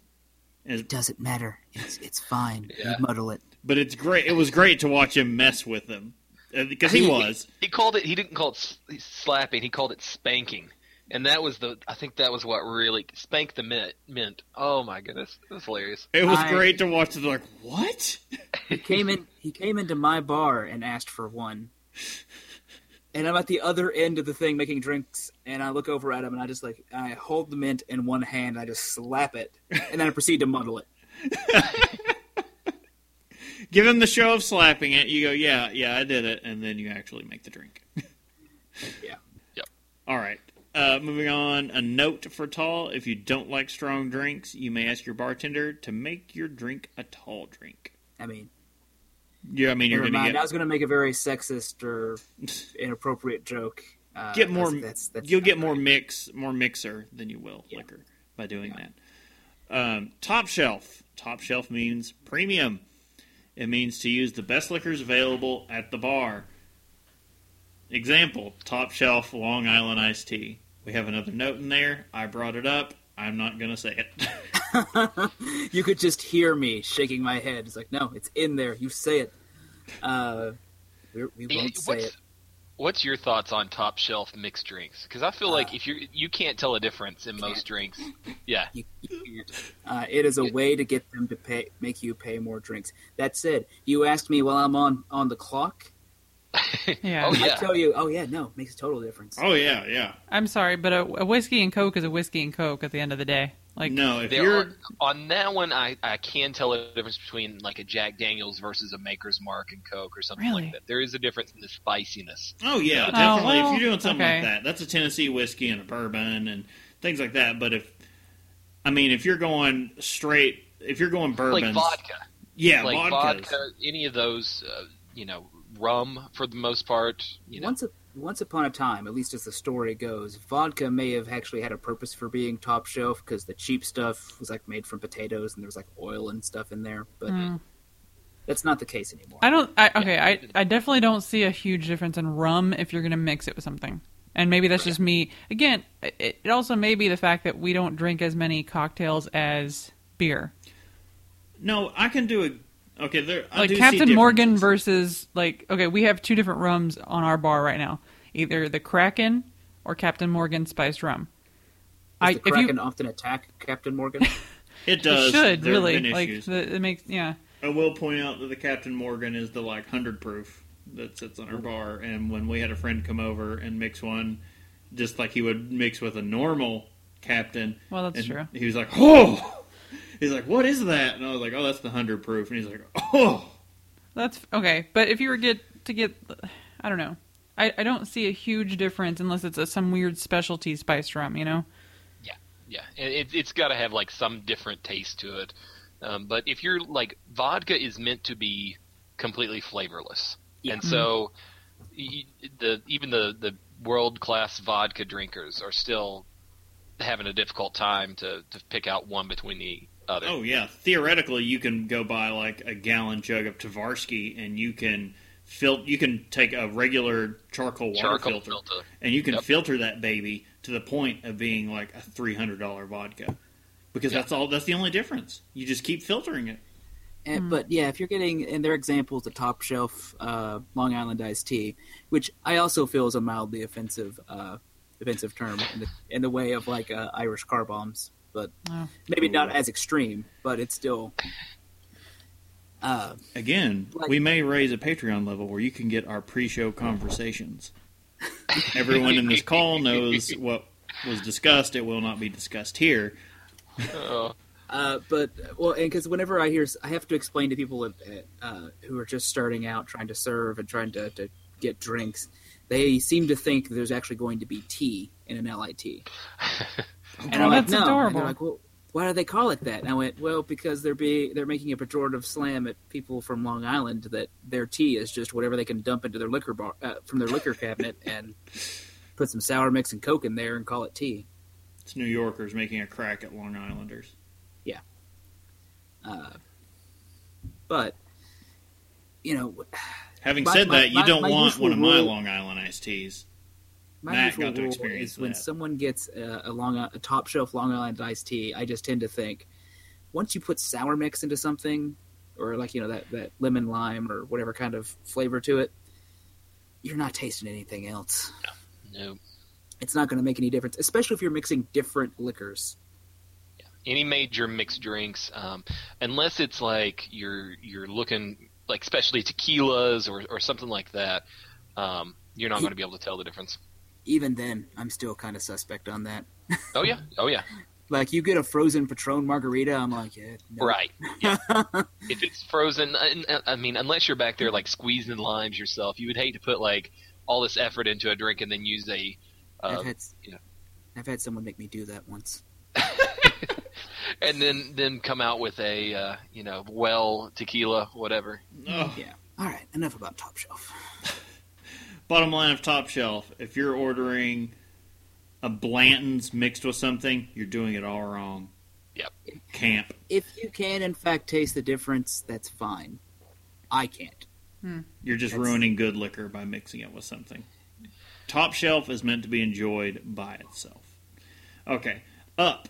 Up means chilled and strained into a martini glass. Yeah. Example, Stoli Up. Yeah. Technically, you can make martinis that are on the rocks. I always feel a little bit like depressed when I do that, because I'm like, oh man, I wanted to like get a nice fancy glass out for this. Just a rocks glass with okay, fine. And that serves a good purpose because it is on a stem, and hopefully they pre-chilled the martini glass as well. And so whenever it goes up, that means that there's less surface area that you're actually taking your hands and touching that glass with. And so it helps keep the drink cold. Yeah, you're not heating it up with your own body temperature. Yeah. Note in here, if you want a martini without vermouth, order a gin up or vodka up. You can, but you can also just ask for a very dry martini. And he'll break out the picture. It just sounds, yeah. He'll get the picture out and he'll look longingly into it.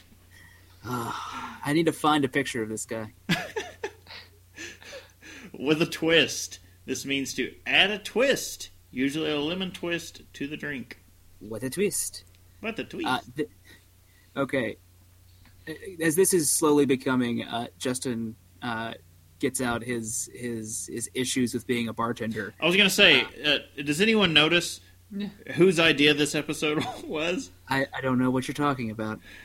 No, twists aren't that bad to do unless you have several cuts throughout your hand, which you're going to end up doing from opening up beer bottles all day, like twist-offs. So I've had to dig out stuff with like gashes in my hand, just going, someone's near the bar. Everything okay back there? Yeah, it's fine. You're just crying. You're like, no, it's fine.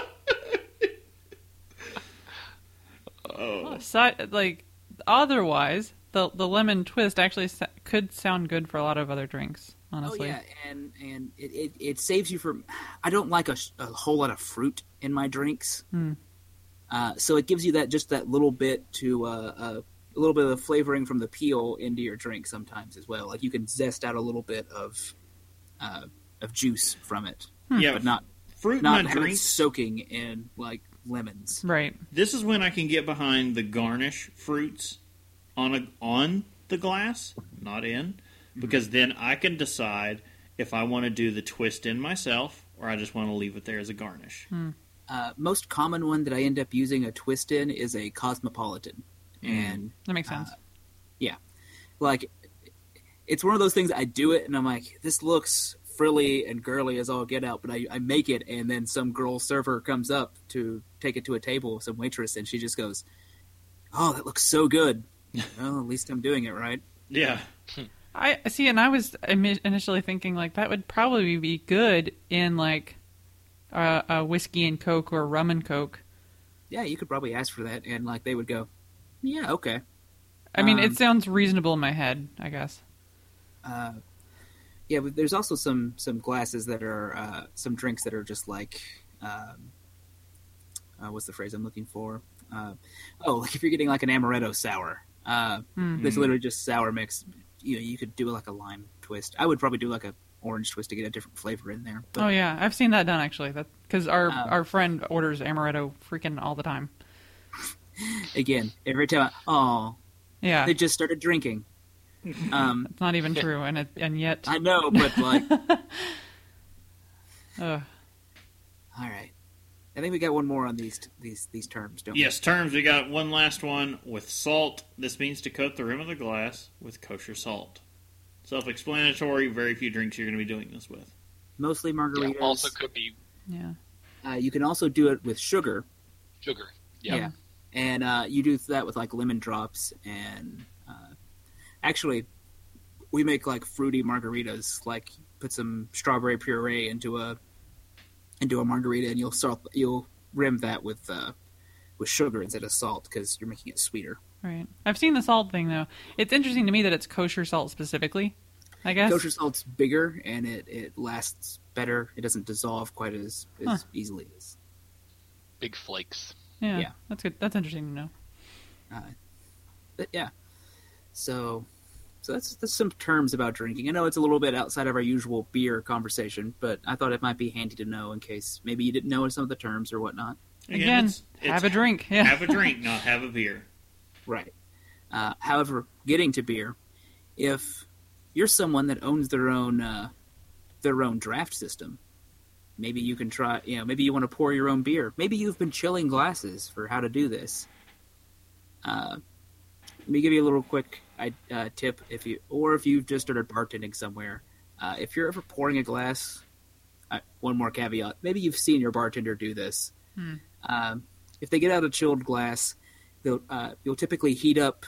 You'll use your hand and you'll heat up like a little side corner of the glass. That's the spot. That's the spot where you're going to put right under the spigot or near the spigot and pour into there. And this is going to cut down on the amount of head that you get in a beer. Like you don't want no head, but you also don't want 30% of this drink to be foam. Like wait a good 5 minutes before even like getting in there. So you sit there and you'll fill it up and you put it in there at around like a 45-degree angle or so, and then you slowly set it back down till it's straight down in front of it. If for some reason the thing gets out of hand in a draft system, which happens, you can go back to tilting it and just run off that extra foam, and then fit it back up to where you get it to about where you want it, and then stop the tap then. You do not want to stop and start a tap when you're trying to do this. Yep. If you start and stop, you're just going to get that first bit of a beer that you pour out is usually from a draft is usually all foam. A tap handle has two positions: full on and full off, never in between. Yeah. Well, you can try to go in between, and weird sputtering happens. I've done that by mistake once or twice. There's also a very special rule for how to pour Guinness. Right. I have some descriptions here for that one because I don't have Guinness on Tapped. God, I wish I did. And that kind of works for nitro beers generally, doesn't it? I mean, that's kind of what that is anyway. Generally, like a lot of nitrogen beers will be on that same process. And this was from, where did I get this from? At the link is somewhere. I'll find it later. But yeah, their instructions were to grab a glass, 20 ounce, or get a pint glass, basically. Put the bump in the wider neck, the bump in the wider neck of a tulip-shaped pint glass, for example, is what you should be pouring it into. Will allow the bubbles to move down the side of the glass and back up the neck of the beer. You're going to tilt it at a 45-degree angle. If you don't, it'll froth and take forever to settle. Then you pull the tap. You let it fill to the bottom edge. There's usually a gold harp icon, the little Guinness harp. You'll fill it halfway up to the harp first, and then you won't touch it until you see a distinction between the dark ruby red body and the creamy white head. This is called cooking in some cases. And that's when you start seeing some of the cascading going on with it. After that, you'll level it out, pull the tap again, and then you'll push the tap away from you on a lot of these taps. and shoot it straight down into the middle, and keep it going till it's about, they say, half a millimeter from the lip of the pint glass. Or, as I was watching one of our old favorite shows, Three Sheets, if you're in Ireland, you fill that sun to the top. But once you get there, you let it wait for another little bit of time, and you have to make sure this thing settles. And then they say the final step is sipping the Guinness. You got to hold it up, bring it to your lips, and then sip the foam until you hit the body of the beer. Swish, swallow, bottoms up. Nice. Guinness has actually timed out the perfect pour for a Guinness stout, and it is at 119.5 seconds from first pour. So that's a very exact idea for how to make a perfect Guinness. Yeah, that's super specific. I'll try to find the At the very least, if you can't find it, go to Hulu.com, look up Three Sheets. Oh, is it on there? There, it's never going away. Oh, nice. Okay. And I'm so happy. Every like year or so, I go back and I rewatch some of the episodes, particularly the Ireland one. Gotcha. Okay. I did get offended. I have to chime in. Netflix released a Three Sheets knockoff. That's a Netflix original. And as soon as I saw it, I just jumped up and pointed at the screen and yelled, "Imposter!" Zane Lamprey is still doing shows. His last one was Chug, Yes. which I think he eventually got to a network somewhere. I just forget which one. I kickstarted that, and Have an amazing shirt. I do. I also could have watched all the episodes, but I don't know if I still have the links for them now. There was a few I missed. But yeah, I will say there's one little thing. If you're doing Guinness by yourself at home, you got a bottle of it, don't get a cold glass. Don't cold up a regular glass for it. When people ask for that at the bar, I die a little inside. Because it's meant to. It's like a room temperature situation, right? It doesn't have to be quite room temperature, but 50 degrees, I think, somewhere in there is the proper not temperature. super cold at all. No. yeah. So weird. Or don't drink it straight from the bottle. Jesus. Yeah. Or I guess if I'm going to be really The Irish can. about it, Jesus. Don't drink it from the can. Like it's in the tall can with the little thing in it. Don't. Just stop. Put it in something else. Yeah. A lot of stouts you're going to want to pour into something else. Oh, yeah. Don't be a barbarian. Basically. I mean, if you don't have any other options, fine. If you're dying in the desert and all you have is a Guinness, then fine. Right. Tickle a widget with your tongue. To a weird place. All right. All right. So whether you're drinking beer or alcohol, like any of the cocktails we've mentioned, there are different ways around the world to say cheers. Of course, cheers being more of a UK thing, I imagine. Cheers, mate. Indeed. So we grabbed a few other ones from different countries that you may or may not hear. Of course, the first one, obviously, is going to be Finnish. I hope you're happy I put that in there, Brittany. Oh, I'm all about it. Kippis, which I've got some of the Google Translate ready, so Kippis. Kippis. Kippis. yeah, Peace. I've heard them say it at concerts and stuff too when we've seen some of the bands that we like live. It just sounds fun, honestly. Yeah. I can't remember. I'm not even trying to say this word, first of all. This is for Mandarin Chinese. Yeah, so here's... Ganbai. Maybe. I found it. Hold on. You can do it. Oh, do it again. Sorry. Gumby. Yeah, Just say Gumby. Gumby. I mean, Gumby. Gumby and Pokey. I think, it goes with the tonal thing, I feel like, for a lot of these. I don't know if the Icelandic one was on there. There was one, the Gaelic one is the one I couldn't find. Pronounced skull, isn't it? Is it? That would be how I would guess. Skull. Skull. So yes. Skull. Oh, see? German one is Prost, which Prost. literally Prost. anyone hears at any Oktoberfest ever. Prost. The Italian one, Saluti, I imagine? I mean, you have to find that one too. Looks right. I have, like I said, the Italian friend came over and I asked her how how she said cheers in prep for this one, and she actually uses chin chin, CIN. It's more informal. Mm-hmm. Okay. Saluti. Saluti would probably be, I'm guessing then what you're saying, if you're in a nice suit out somewhere. Everyone's holding up your champagne at the wedding. Saluti. Yeah. Well, the saluti thing means is actually greetings in Italian, which is odd. Some of them kind of go over. Like I've heard, there's a couple other Finnish words that more or less are welcome or greetings, that you could probably use as well. Kippis is pretty prevalent though. Chin chin. That's the other phrase. That actually means cheers in Italian. Okay. So that would make more sense, wouldn't it? I wonder. Okay, I think the only one I couldn't find before was the Gaelic one. So let me try to find this Japanese one real quick.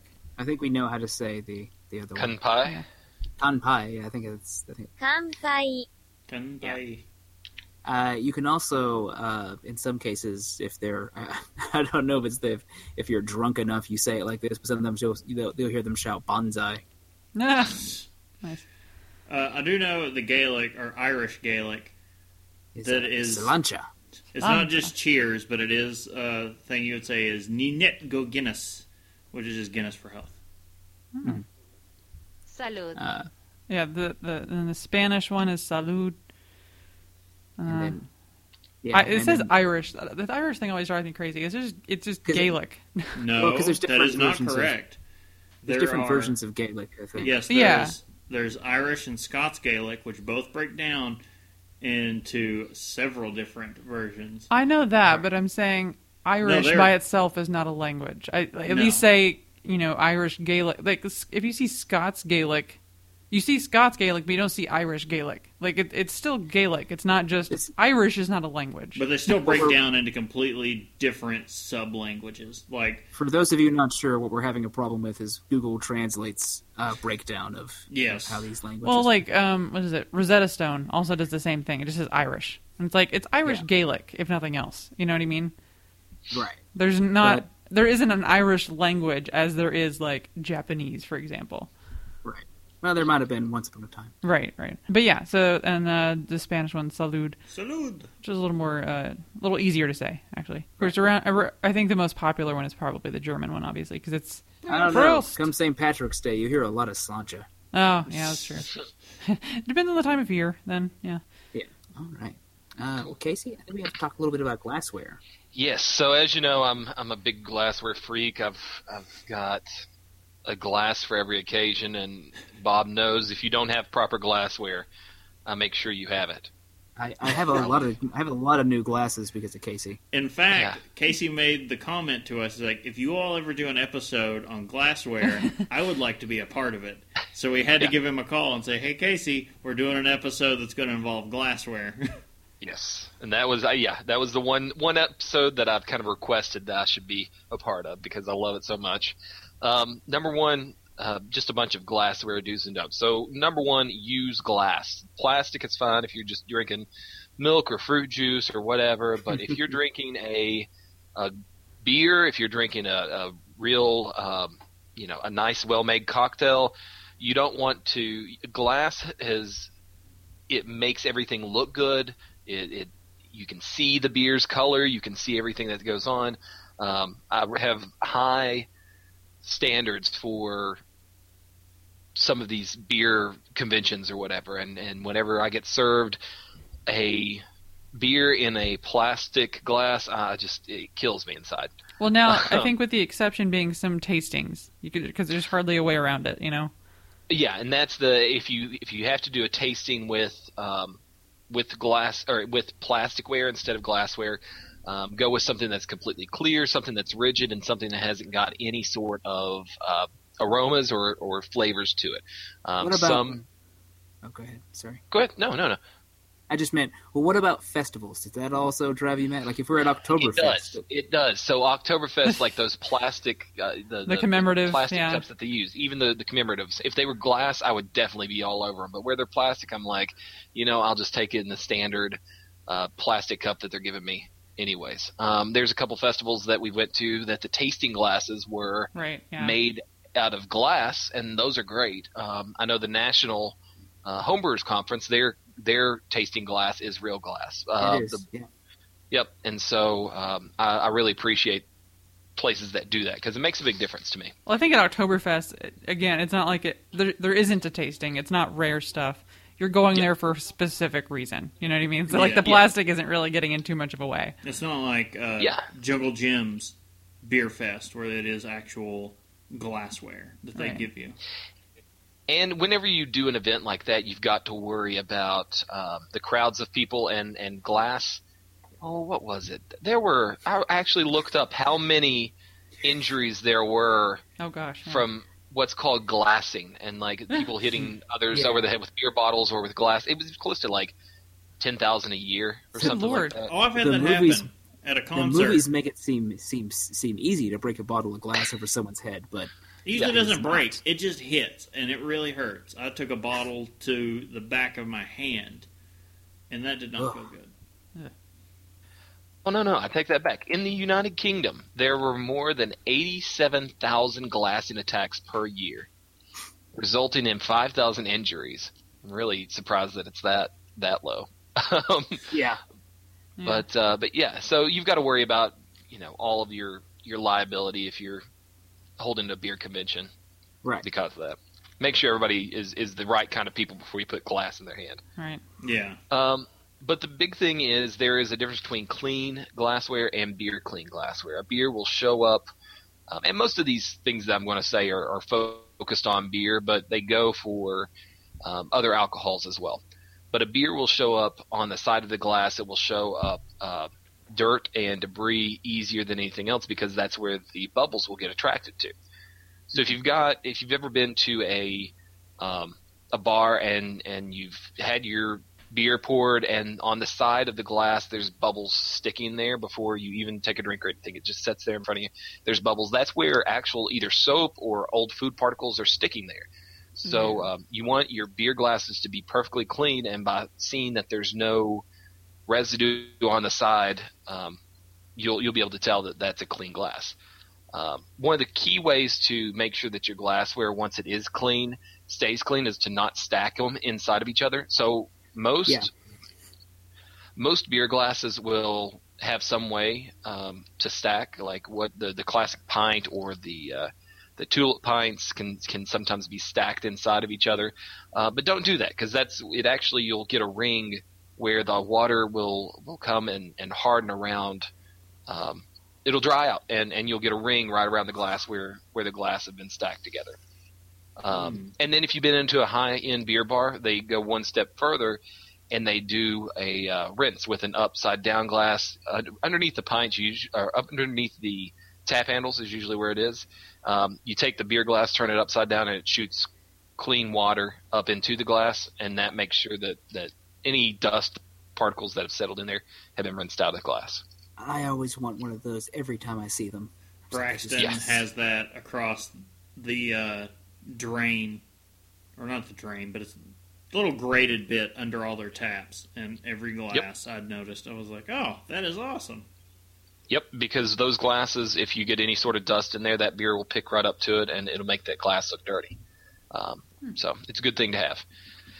One of my so I've got 5 pieces of glassware that you should have at your house for beer, for different types of beer. The number one rule, though, that I have if it's for glassware at the house is no shaker pints.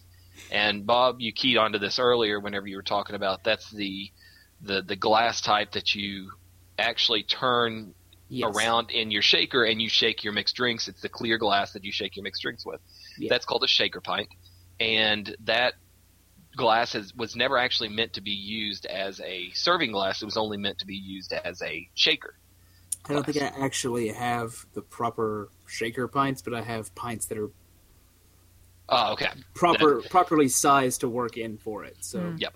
I think that's like the standard glass too, and especially like if you hear about people selling pint glasses, it is this one. Like this is the one that has like the labels on them, like the brewery logos and whatnot. Yep. And that's that really, all these breweries, that's the glassware that they use in their own brewery. And it's the glassware that they send you home with, but it's not really the proper glassware for real beer drinking. It kind of is flat. It doesn't let the aroma collect anywhere. So it's just kind of, it's just there, and doesn't let you enjoy the beer to its fullest. And that's what the glassware is really about, is after you've gotten this glassware, or after you've got this beer and it's a really good beer, you want your beer to be shown in the best light possible. So the shaker pints are the biggest no-no in my book. Instead of going with shaker pints, we went to IKEA, and really inexpensive, we got what's called the no-nick pint.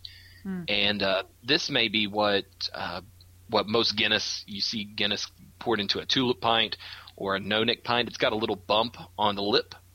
And it's kind of like you come up like a standard glass, then a little bump, and then it comes up straight a little bit further. But the way this glass works is it allows the glass to hold more liquid, first off. Usually these are called imperial pints because they're 20 ounces instead of a 16-ounce pint. And not only do you get more, it helps you hold on to the glass because it has the bump, and then the bump actually holds in some of the aromas and gives the head a little bit of lift there as well.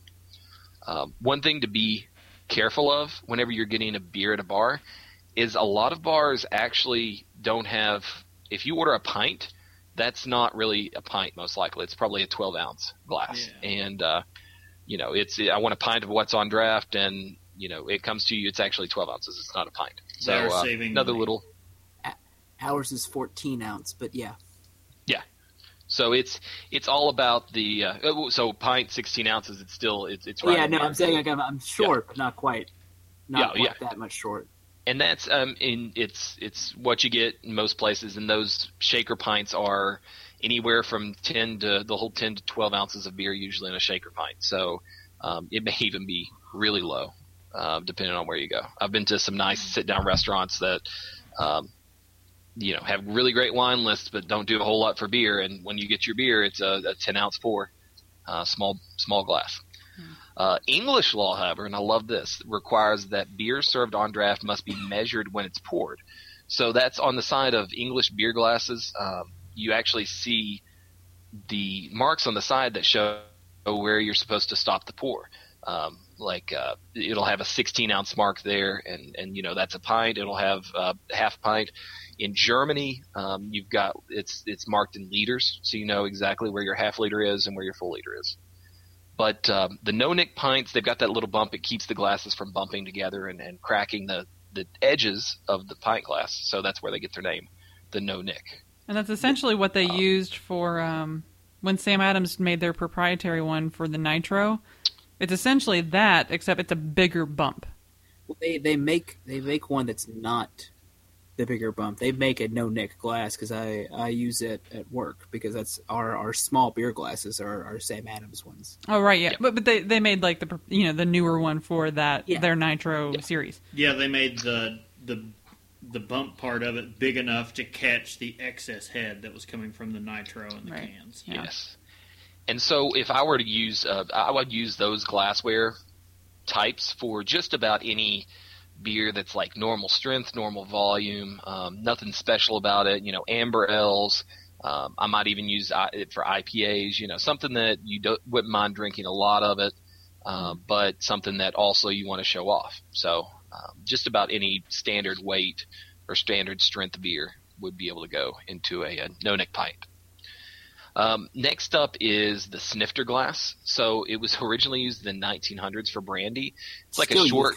It's still used for brandy. Yeah, that's when it came around though. First use was in the 1900s because glassware the history of glassware wasn't as long as I expected it to be. I mean, there's a lot of historical glasses, but they were mostly about usefulness and not about creating something new for a high-end drink. I feel like for a lot of human history, it wasn't even glasses. It was like, what can we do? What can we use to make a cup of any kind out of? Yep, absolutely. But I would probably use a snifter glass for something that's very high alcohol, like 9% plus. because it's got a bowl that lets you to gently swirl it, and then it kind of tapers upward. That keeps all the aromas kind of packed in there, and lets you smell it a lot more. If I were to be doing a beer tasting and I had my choice, it would be snifter glasses all the way around, no matter what the beer type, because it just brings all the aromas back toward the nose. And now, if you're served a beer on draft into this glass, it would normally hold about 8 to 10 ounces, and the more and more bars are just filling them up to the edge of the glass, so you'll get beer and head all the way to the top. Yeah. Because I remember when we first started seeing them, for some of them, they wouldn't even fill them all the way up. But yeah. And so I think that it's important to have some airspace at the top of the glass whenever you're doing some 9% beer, 10% beer, and you want to be able to smell that aroma. That's what I was hearing. It's important to have. You've got to drink it down when they're filling them that high before you can get a good swirl and get the aroma out of it. Well, that's what they used on the Dragon's Milk Vanilla Chai when we got that. It was perfect. I mean, you have to think about it in terms of like brandy. You're not going to fill that thing to the top, you know? No. That's the whole point. And that's the big thing. If you're getting this in a bottle, ask for it to stay in the bottle and let you pour it yourself, and that way you can only fill it about halfway and go refill it as you go. So because we've mentioned brandy a couple times, I just want to have a quick little aside. In case you don't know what brandy is, it is like some French alcoholic decided he thought wine wasn't strong enough, and he needed to distill wine. Yeah. VSOP. Sorry. I don't know. There's a lot of brandy words out there that you could get into. They've got their own lingo, just like with French wine. Why not? Yeah. And John Ralphio loves him some Remy Martin. Now, the tulip glass is the next one that I would have in my cabinet at home. And I only have a couple of these because I don't normally use them for many things, really. This is like the snifter, except after the bowl comes together at the top, and then it comes right back out. And it kind of gives you a little place for your lip to kind of form to that glass a little bit better. Now, it also allows the volatile aromas to be caught in that bulb, and it's really kind of incorporating all the great features of most glassware. But this would be like a moderately high beer type glass, so 7 to 9%. You could probably serve like Belgian quads, double IPAs, wee heavies, also beers that are fruited or are sour beers. They would work well in this type of glass as well. Yeah, no, I could totally see that. They get you able to get in some of those aromas, but still, letting you sip on them. This is much more of the tulip shape as well, because I went ahead and linked the book that I know that some of this came from in our show notes. It's called Tasting Beer, and looking at the picture here, there's the tulip pint and then just the tulip stemmed version, which is the one you're referring to. Mm-hmm. And of course, this one has much more. It's much more obviously a tulip shape. Like, it's hard to confuse once you see it, and you're like, oh, okay, it's that one. Yep. And the snifter and tulip, like you were saying, they come on a pedestal, so you don't have to have your hands all over the beer glass if you don't want to. You can pick up from that stem, right? And it keeps your hands away from the beer, and it allows it to warm up more slowly than if you're all handsy with it. Next up is the Weizen glass, which is the it's a tall glass. So anybody that's been to Applebee's, and here we are ragging on Applebee's again, but anybody that's been to Applebee's and you order a tall or a large or whatever their big beer is, that's the Weizen glass, and it comes from German wheat beers. That's kind of the origination of it, because it's tall. The German wheat beers can be served in a little bit higher volume because they're a low alcohol, so you can drink more of it. It originally came from Das Boot, so it's kind of a boot without the actual foot part of the boot. I mean, you could put a little false part of that without having the little bubble that will eventually form. And your bubble. Yep. And it kind of like the glass heavy base comes from like medieval history, where it was used as a beaker then. But it became more curved in the 1900s again. And looking at the picture of this, sorry, I'm just like trying to follow along. Yeah. I always thought this was a Pilsner glass, and I mean clearly it's not. Yep. So Yeah. So this is the Weizen glass is more. Once it gets up to the top, it kind of comes out and gives you another bulb up top where everything can kind of accumulate. You've got your foam that's accumulating there. You've got your aromas that will eventually accumulate there when you drink down far enough. So it's a good beer glass for that reason. Yeah, I would not use these. Go ahead. No, go ahead. Finish up. I wouldn't use these for high alcohol beers because first off, you're getting a huge amount. You may get like 20 ounces of beer in this one. And so I wouldn't use these for a high alcohol, but like Blue Moon with that orange wedge on the side, that's like when you think of the glass, that's what they use. Okay, yeah. Yeah, I was going to say the Pilsner glasses are pretty much just like they're angled, but they're straight. There's no little. Yep, they're straight sided and they go straight up without giving you any extra bulb at the top. Yeah. And now, last of the standard wine glasses, I think that you should have. Standard beer glasses? Standard glassware that I think you should have. Wine glasses are actually in there. So I would have a good red wine or a white wine glass. Stem optional or mandatory? All right. So you want to trigger me here. I'm triggered. Hashtag triggered. Red wine glasses, I would say no stem would be fine on red wine glasses. Yeah, white wine you don't need to chill red wine. Exactly. And, even if it's a beer, it can warm up a little bit slower, whatever, or a little bit faster if you're touching it. That's fine. It doesn't really matter because you're serving a few ounces at a time. And the bulb will help concentrate the aromas, and you're going to be drinking this pretty quickly. Mm-hmm. But a white wine glass, so it kills me that restaurants have started switching to stemless white wine glasses because it took hundreds of years for the white wine glass to be developed to what it is. And here we are saying, nope, we don't like all the features that it gives you. You have a stem because you don't want your white wine to warm up. But here I am sitting at a table with this wine that's, now up to room temperature after me handling it. So, keep stems on white wine glasses. Red wine glasses really doesn't matter. That said, I mean, they look neat when they don't have a stem, but aesthetics does not make for a better taste. Exactly. One of the big new glasses that has kind of hit the market here in the last 5 years is the collaboration between Sierra Nevada and Dogfish Head. They got together and started making this Spiegelau glass, and it's got kind of like the entire whatever you would want in a glass. It's got everything there. It's a Swiss Army knife of glasses. Yeah, and I would serve stouts in these. I would serve just about anything that's not 10% or more. I would serve in this type of glass because it's a little bit. I mean, it's a good size glass. I think they come in at like 16 ounces once you fill it up all the way to the top. But what you want to do is use like 12-ounce beers in this glass. So at the bottom, it's got a standard base, but then you come up a little bit, and it's like a wine glass bulb that's then attached to a base that's maybe 2 inches tall. Check them out. It's called the IPA glass because it's meant to be served with IPAs.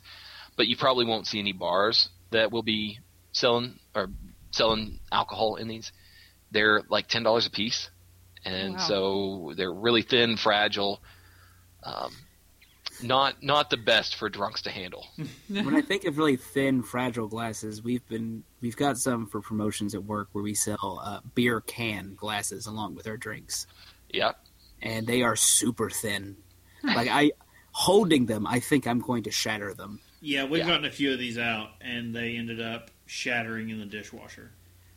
Yeah, I figured. Okay, I'm looking up a picture of this. That one. Okay, it's like got the weird. Spiegelau? Yeah, so it's got like the weird dimples essentially where you would normally hold the glass instead of a thin it gives you stem. a little bit better way to hold the glass. They also, as you're pouring the beer into your mouth, you are running the beer across those dimples, which cause it to foam a little bit. So you're constantly getting head as the glass is being drank out of. And then at the bottom of the glass is a little etched ring that is where the bubbles can. It's a nucleation site, so the bubbles in the beer can be formed there and then bubble up as well. It's also what she said. Made famous by, I do have to mention, Sam Adams. Because they ran the commercial in the Boston Beer Glass about the laser etch on the bottom releasing. Oh, that. yeah. Right, which we'll cover in a minute, actually. Other than that, we talked about Pilsner glasses. The Bavarian Seidel or Seidel, Seidel, that's a classic, like, beer drinkers. I mean, it's from Bavaria. So, right. And so it's one of those types of glasses that you've seen everywhere. It's like Stein-like. It's the one that's got the dimples in the side from Oktoberfests. Right. St. Pauli's girl, she's always carrying these around. Yeah. That sort of glass. Then tankards, of course. The stage So cool. or stage. That's that's kind of exclusive to Cologne and Kolsch. That's what you would serve your Kolsch in. It's a very straight glass. It would be about as close to the American pint, shaker pint, as the worldwide has gotten. And then, of course, the chalice, which is standard for Belgian beers, Belgian beers. It's also standard for kings and And pimps. pimps. Nice. Now, what are your thoughts on the goblets? So that would be like the chalice sort of thing. And I've got Also exclusive for kings. I've got a commemorative glass or whatever from Omegang, the American Belgian brewery. Right. And it works well. It keeps your hands away from it. It like lets everything accumulate into that bulb. So it's about like a stemmed wine glass to me. I think it would probably stand in that place. I usually say just go for the wine glasses because they've got so much usefulness otherwise. Right. But if you were to that's a very good glass, I think, if you were going to try to beef up your glass repertoire. Now, we keep a couple of like huge, thick ones, big chalices, glass chalices in the Goblets, freezer. yeah. They're big Yeah. frozen goblets. And for a Okay. Kolsch or a good ale, especially like these spring and summer beers, when you pour in there, you can pour a warm one in, and it is ice cold almost immediately. And sometimes it's so cold it can start to freeze the head on it. Yeah. I'm just saying, guys, this has been a very that's what she said friendly episode. Phrasing. But the chalices have so much mass, and I think if you keep them in the freezer, that's probably a good thing, because if you were to have them at room temperature, or worst, if you like just took it out of the dishwasher and it was 120 degrees, they would, just the same way it can chill your beer down quickly, it could also warm your beer up quite quickly as well. Right. But that would be probably one of the few glass pieces that I would keep cold or chilled. Okay. All right, and there's also some weird stuff out there. Some kind of non-standard, more proprietary glassware. So we just kind of mentioned the Samuel Adams Boston Lager glass. So Samuel Adams Boston Beer Company specifically made glassware for one of their beverages, essentially, that is meant to enhance all the flavors of this drink. Everybody sees the Boston Lager everywhere. The glass itself is almost... It's a mix of quite a few different styles. Yeah, it's kind of got the Nonic pint feel about it, with the bottom probably of the Weissen glass. These are, in fact, 14-ounce glasses. Okay. Yeah. These are the ones I was talking about that we carry at work. because- Okay. Yeah. You all have got Sam Adams on tap usually, don't you? Yeah, and so we put everything in the small glasses, which, I mean, it's a little depressing to put Bud Right. Light into them, but, whatever. Yeah. I mean, at that point, do you care?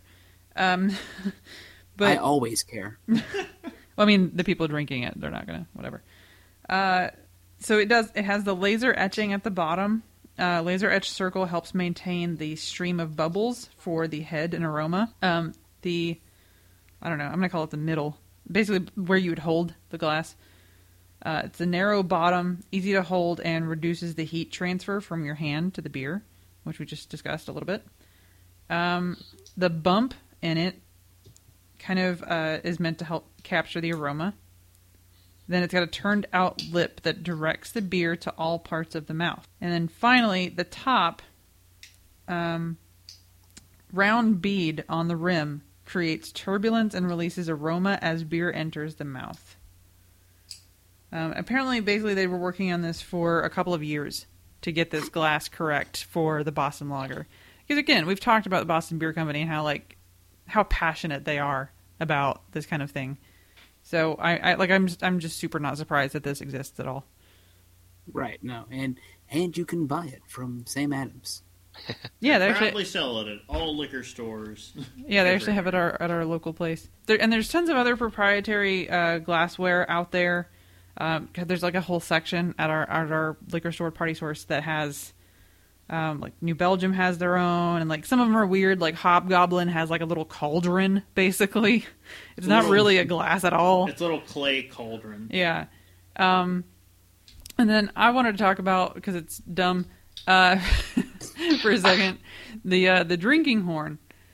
Because I'm just saying, who used one in their wedding ceremony? I was going to say, we still have ours that we ordered on Etsy because it's got a specific carving in it. It's become kind of popular today, but historically it was used Germanic Europe, allegedly by the Vikings. When honestly the Vikings, anything that would hold liquid, they were drinking out of. Right. I mean, they probably had one of their horns on their helmets break off, and they put beer in there. Yeah. And it's not it wasn't always necessarily as a regular drinking vessel, but more often in ceremonies. So it's more of a ceremonial deal. It's also used today, aside from people who just are super into the Viking thing and like that also that subgenre of metal, because one of our favorite bands is all about the Viking theme, is used in modern day Asatru in their ceremonies.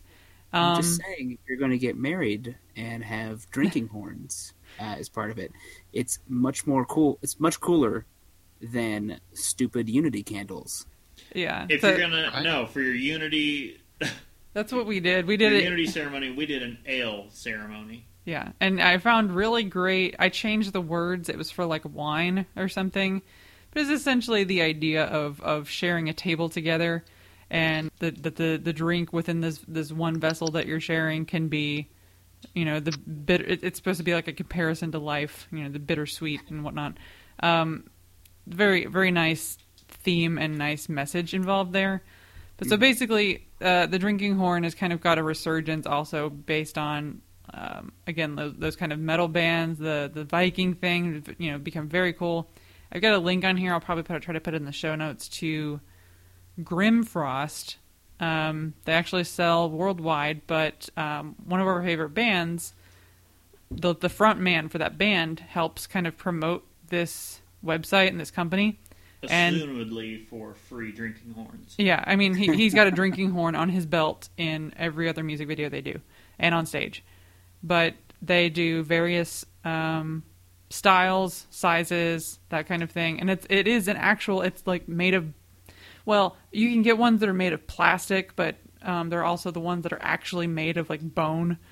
So obviously cleaned out ridiculously well, and usually like sealed with some kind of wax. You can get them sealed with a ceramic coating or with beeswax. So I think our wedding drinking horn was actually the wax. Don't need none of your beeswax. But it's just cool. I mean, really, it's also a little bit more portable than just carrying around a big glass. Helpful for parties. Plus, it looks really cool. Yeah, I'll try to provide that link. But I just thought that was a neat thing to kind of cover. If we're just going to cover like, here's things that you can drink out of. I'll also add the Scottish Kvatch. I believe I'm saying that right. Kvatch. It's just a bowl with handles, silver or some kind of metal. That's What typically, if you want to get real historical about it, and you want to drink scotch, that's what you should be drinking it out of, is a kvach. It's a bowl with handles. What more do you need? I mean, what else would the Scottish be drinking out of? Bagpipes. I want to see that. All right. Anything else for the main topic? I think we've talked it to death. Yeah, we have for 2 hours. Yeah. All right. Well, let's get into some feedback. We got one! We did get one. Yes.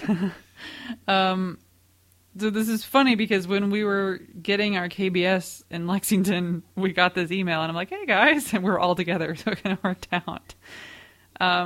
This was an email from Nick in the LA area, California. Oh, I take back my earlier suck at LA comment, Nick. I'm sorry. I forgot. Oh yeah, He's in that's true. California.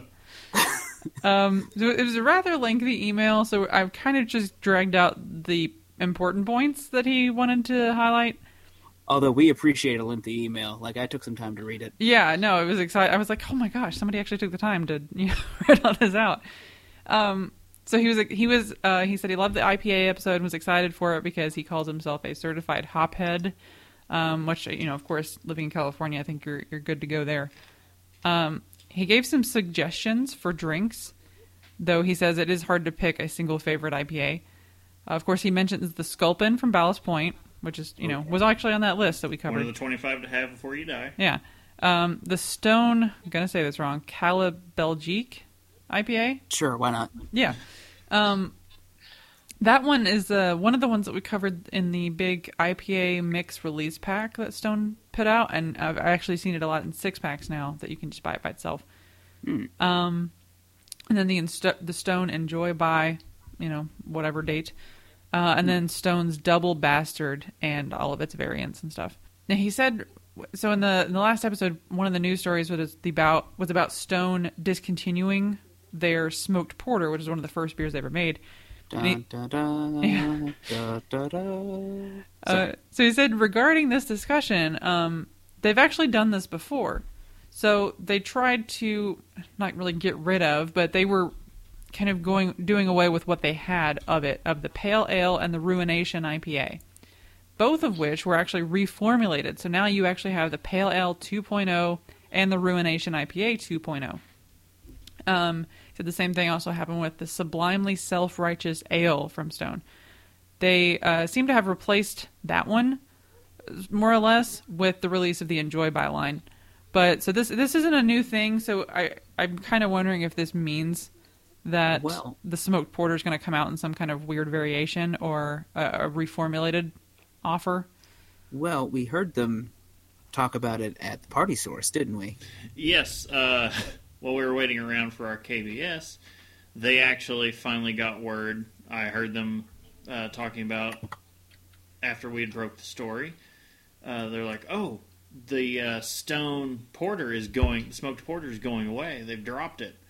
And then immediately the guy who orders all their beer was like, "Oh, we're gonna order as much as we can." So yeah, clearly they listened to the show and they knew. That's obviously, how they found out. Completely. I can't find it right now. I forgot to add it to our notes. Stone has already released the next porter. They are not dropping a porter. They will carry one. They're going to unveil... Well, they've unveiled it already. I can't find the story now. But they will keep a porter. It is just not going to be their original smoked porter. Yeah. So... Is it going to be the On Fire porter? Or the... Slightly smoldering. Enough bad puns. Nice. So, speaking of... Okay, there's no transition, actually. Porters, therefore, are stouts, and then what we're drinking. Yeah, that's going to work as the... what we're drinking. There it's you going go. to work as the walk-in to that one. So what? Drink with me, friend. So, I believe... did we all end up on the same beer? I don't know what we're talking about. What are you drinking? I mean, what are you drinking? I mean, we knew 3 of us were drinking one thing, but we didn't know if the 4th was drinking it. Yeah, I think we're all in the ahead and same... pulled it out. We all got in that boat. Because we like boats in this There may have show. been discussion earlier in the episode, maybe throughout the entire episode of a particular beer. Look, it's KBS. It's all the time. It's Yes. what we're about. We're drinking Kentucky Breakfast Stout because we are all Kentuckians. We are all beer fans. Yes, that's the entire reason. And we all love breakfast and stouts. Right. The Founders Brewing from Michigan. It's 12.4% ABV, 70 IBUs. I was actually a little surprised about that one. And then a rate beer score of 100. Yeah, that's about right. That's the highest score, isn't it? It's the highest they have available. Yep. Yeah. I've got to say, okay, for this show, drinking the KBS is the first of the KBS we obtained that I was to drink. Did it make it past the intro? It did. Not very far. Not long, yeah. I guess we should follow that up. We started, both of us here, drinking the KBS. For the first time. For the first time ever. We've never had KBS. This is our first tasting of this. It is like angels, soaked in bourbon and coffee sliding down your tongue. Chocolate It's flavored. Yeah. So smooth, so perfect, so great. And then the crap that we put in the glass And after then- that to get, oh my god. And then after St. Patrick's Day, because it was only available in 6-packs, we have a lot of this leftover Guinness Nitro IPA that is so god-awful. Okay, it's not bad. I will say that. It does not taste Yes, bad. It tastes so neutral. There is no flavor. No, It's I'm like actually nitro gonna. water. No, I'm gonna step in there. That is liquid potpourri. I'm drinking this and I'm like trying to get through it, and every drink I'm like, ugh. But we thought, why not chase the best beer we've ever had with the worst beer we've ever had? It did not help it at all. I was hoping that since it was so neutral and bland, that if I poured it into the same glass that the KBS had just been in, it would pick some of the head up off of the sides of the glass and give No. it a little bit of that flavor. No, I was That completely sounds wrong. awful. Yeah, It is. It was terrible. There's still 3 more cans of this Guinness Nitro IPA in our fridge. All right, next time up, I'll just pound 3 cans of. I'm gonna I'm have not to saying get. I love it, but I can get it down. I've got to go find that Uinta, get trashed on it, and then have the Guinness Nitro IPA. Like I swear to you, it tastes like liquid potpourri. It's Oh, I can't. But back on I the don't. good stuff. I don't actually find it that offensive. I think it's a bad IPA, Oh yeah. but I can just. It's fine. Good for you. It's, I'm not offended by it. I'll put it that way. I'm brutally That's. offended. I They want to see that on their packaging now. Guinness Nitro IPA. Liquid. I'm not potpourri. offended by it. I'm not offended by it. But yeah, so we talked about the KBS before. I've got the page from Founders up just to give you a nice description. What we're really talking about here. This comes out once a year, so this is why it was a huge to do. But it's an imperial stout brewed with a massive amount of coffee and chocolates, then cave aged in oak bourbon barrels for an entire year. Like the way beer's supposed to be aged in caves.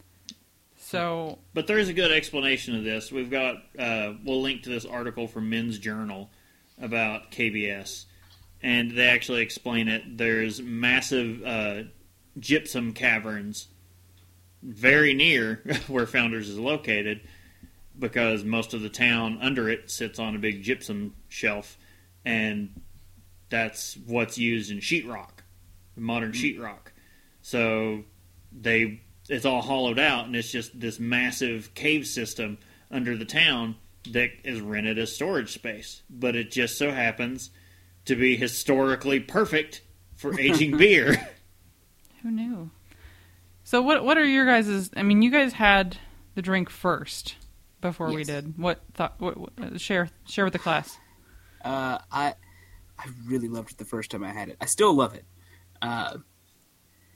And me and Casey had talked. This was one of our favorite things. One of our favorite things out of the last Lexington All-Tex craft food and beer festival thing they have. And we were in line for what, like 2 hours, like an hour and a half. Yeah, I think somewhere the line started way before we realized it was already a line. Right, and we knew because the line kept going past us. Like it looped back around and went like. It was a ridiculous line. I can't. Most people in the festival were in the line by the end of it. Without a visual representation, I can't explain to you how big this line was. Yeah, it's probably a good 100 feet back to us, and then it flipped back again a couple times. Oh wow! Like we looked at people probably like at an equal spot behind where the line like looped back and went, "Those guys aren't getting beer." Yeah, I mean, he had a full 15-gallon keg, and they were only doing like 4-ounce pour. No, it was you got 3-ounce pour, and so I mean, and they kicked it that day, so there were a lot of folks. Yeah, and it was delicious, and it's still delicious. I brought some to my game night the other night. We've got like little tiny shot glasses, basically, that I let everybody sample a little bit out of. So I brought one bottle. The rest I'm hoarding. I put them on a pile in my bed, and I sleep on top of them like a dragon. Right. He is just in the terrible. But no, I do love KBS though. It's of really all good. the coffee chocolate beers there are out there, I think it's probably the best because of the way it balances the chocolate. It is actual Belgian chocolate in there and not just chocolate malts. So. You know, like we talked about a few weeks ago, this is one of the times when I'm okay actually going against the Reinheitsgebot because it adds something extra to the beer and it's delicious. But it's still a natural ingredient, not an artificial flavoring. So. Right. And what I've noticed, because this is my first time having it, I've had a lot of bourbon barrel-aged stuff. This comes out so smooth. Some of it can be abrasive. Like it's more bourbon than beer. Right. Like when it comes out the other side. I don't know what leads to that. That's usually the turn-off for me, is that it's so strong that you forget what you're really supposed to be drinking. It's supposed to be an enhancement, but not... Most of the time, that barrel-aged stuff tends to be a little overpowering, which can be bad. It's strong. Strong like porter. Right. Strong like stout. This is smooth like stout. But no, I think we're all in agreement. It's amazing. Me and Casey, again, we keep mentioning it because we're never going to have it again. We did find the El Coco like immediately after drinking this and decided that it was in fact just slightly better. Yeah, absolutely. Still chasing that high, man. God, I'm beginning to think that's going to be us with the freaking vanilla chai. No, it is. Welcome to our suffering. Yeah. And anyone else that has a rare beer that they made once, you know our pain. But yeah, with the Uinta we are thing. all one. So, based on memory, how would you all compare the 2016 to the 2015 KBS? There's been like 360 some days. Far too long ago. Yeah, I mean, that's from what I understand from this last year to this year. There's no way I could tell. From what I understand, though, between the kegged versions and the bottled versions this year, the keg actually has more of a boozy taste to it than the bottle. Yeah, the bottle for some reason this year was better than the keg. Interesting.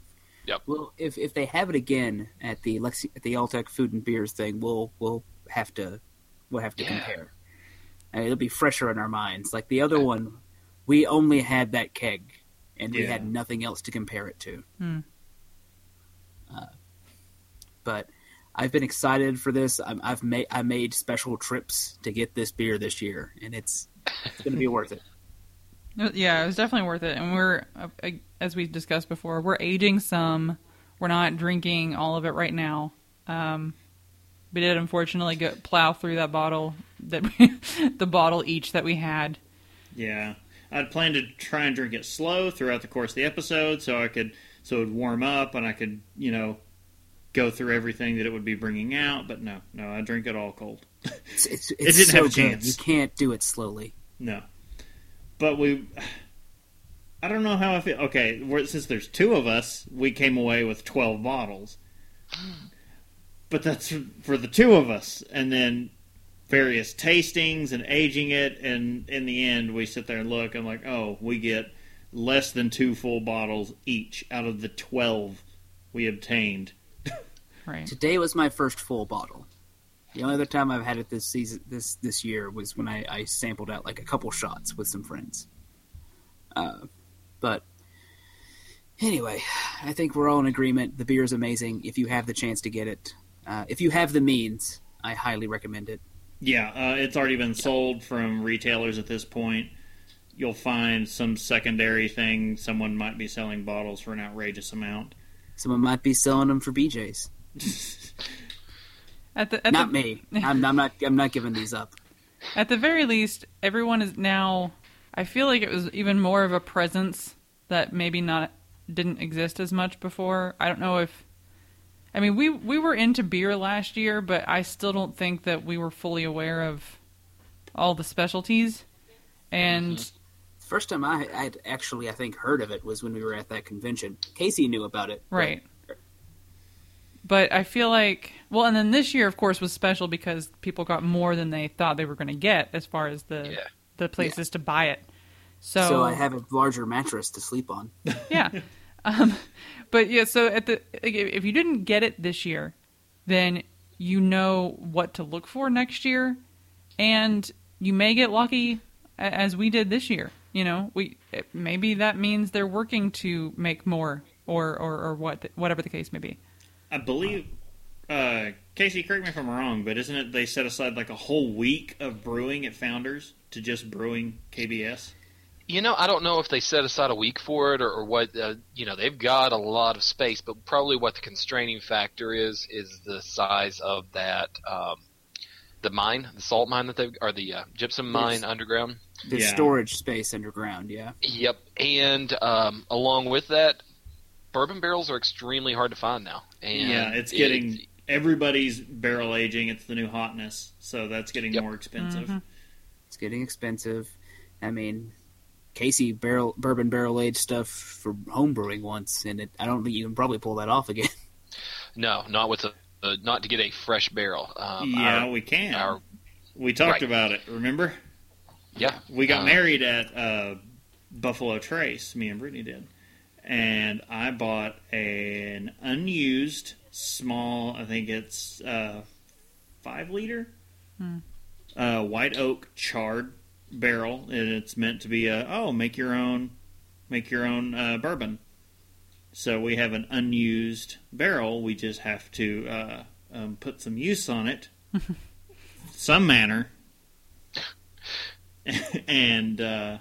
After that first use, it's good to go. All right. Well, I think that probably does it for what we're drinking. Yeah. Yeah. That's a long what we're drinking. I was thinking it'd be short since there's only the one beer, but we never-ending stream of things to say about this beer.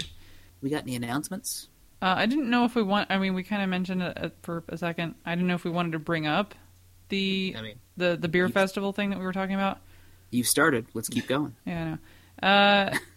Basically, so Lexington, Kentucky, there is Alltech Brewery, and they are doing guys who do Kentucky. The Kentucky Bourbon Barrel. Is it Bourbon Barrel? Or is it just Kentucky Ale? Or they have both. Okay, I can't remember the name Kentucky of it. Kentucky Ale, Kentucky Bourbon Barrel Ale. They did for a while the Kentucky Old Fashioned Ale. That was surprisingly good. We actually got one of their from the Create Your Own, the Derby Day Session IPA. I think it's from the same people. Yeah. So we haven't tried it yet, but we actually also have. I've never seen it on shelves. My dad got it from a friend of his. It is a rye barrel aged ale. Oh yeah. Anyway, I haven't tried that, but it sounds familiar for some reason. But so they're doing a Craft Brews and Food Fest is the official name. Yeah, they did it last year. It was super cool when we went last time, Casey, right? Oh yeah, it was great. A lot of food, a lot of beer. You get I think it's 20 tickets to try different food and beer. Yeah, I think so. And and the ticket's not. I mean, it's $30 for the ticket, and that's not terribly bad at all. And usually they bring some rare. I mean, that's where you got the KBS tapped last year. And they spread their tappings out so that you get to try a bunch of the different ones throughout the day. So, So I it's think not it's like the every first hour you get all the rare stuff, and you got to run around pounding all these high Yep. percentage beers. I I think think it's like I think every all of us 30 are- minutes. There's a tap. Yeah, I think all of us are planning on going, and I think some of our friends are coming along with us too.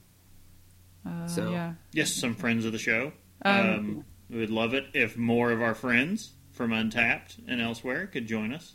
However, if you don't feel like making a trip to Kentucky, I understand. Yeah, no one's going to blame you. No, if you live on the West Coast or something, trust Don't, us, don't come. it's not worth the plane ticket or something like that. It's not that big of a thing.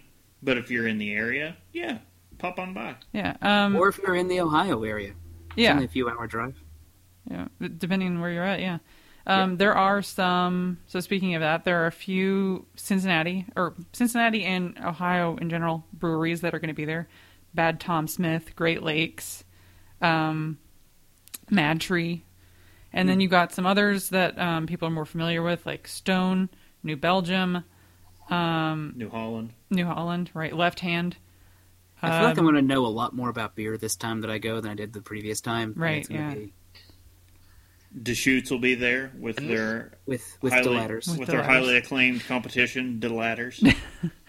And then, I think it's now that we all are further on this track, I think it's a little more exciting for us too. In that, I mean, probably not for Casey because Casey's been in this land for a while, but Yeah. it's exciting that there are so many more local Kentucky breweries that are involved. Like we've at least heard of Country Boy Brewing. They have the amazing Shotgun Wedding, which basically tastes like butterscotch, by the way.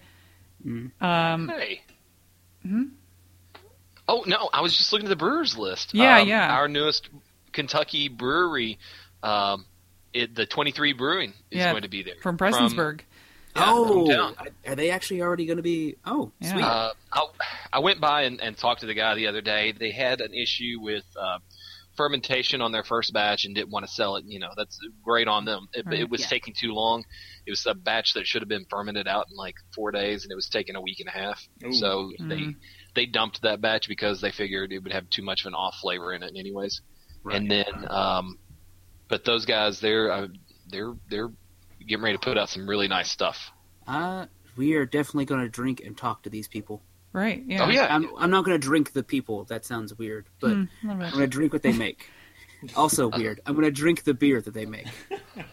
Oh, and you have some like BBC, which is Bluegrass Brewing. Bluegrass, yeah. Yeah. I've had some of their stuff Against the Grain, which is actually wildly kind of popular right now.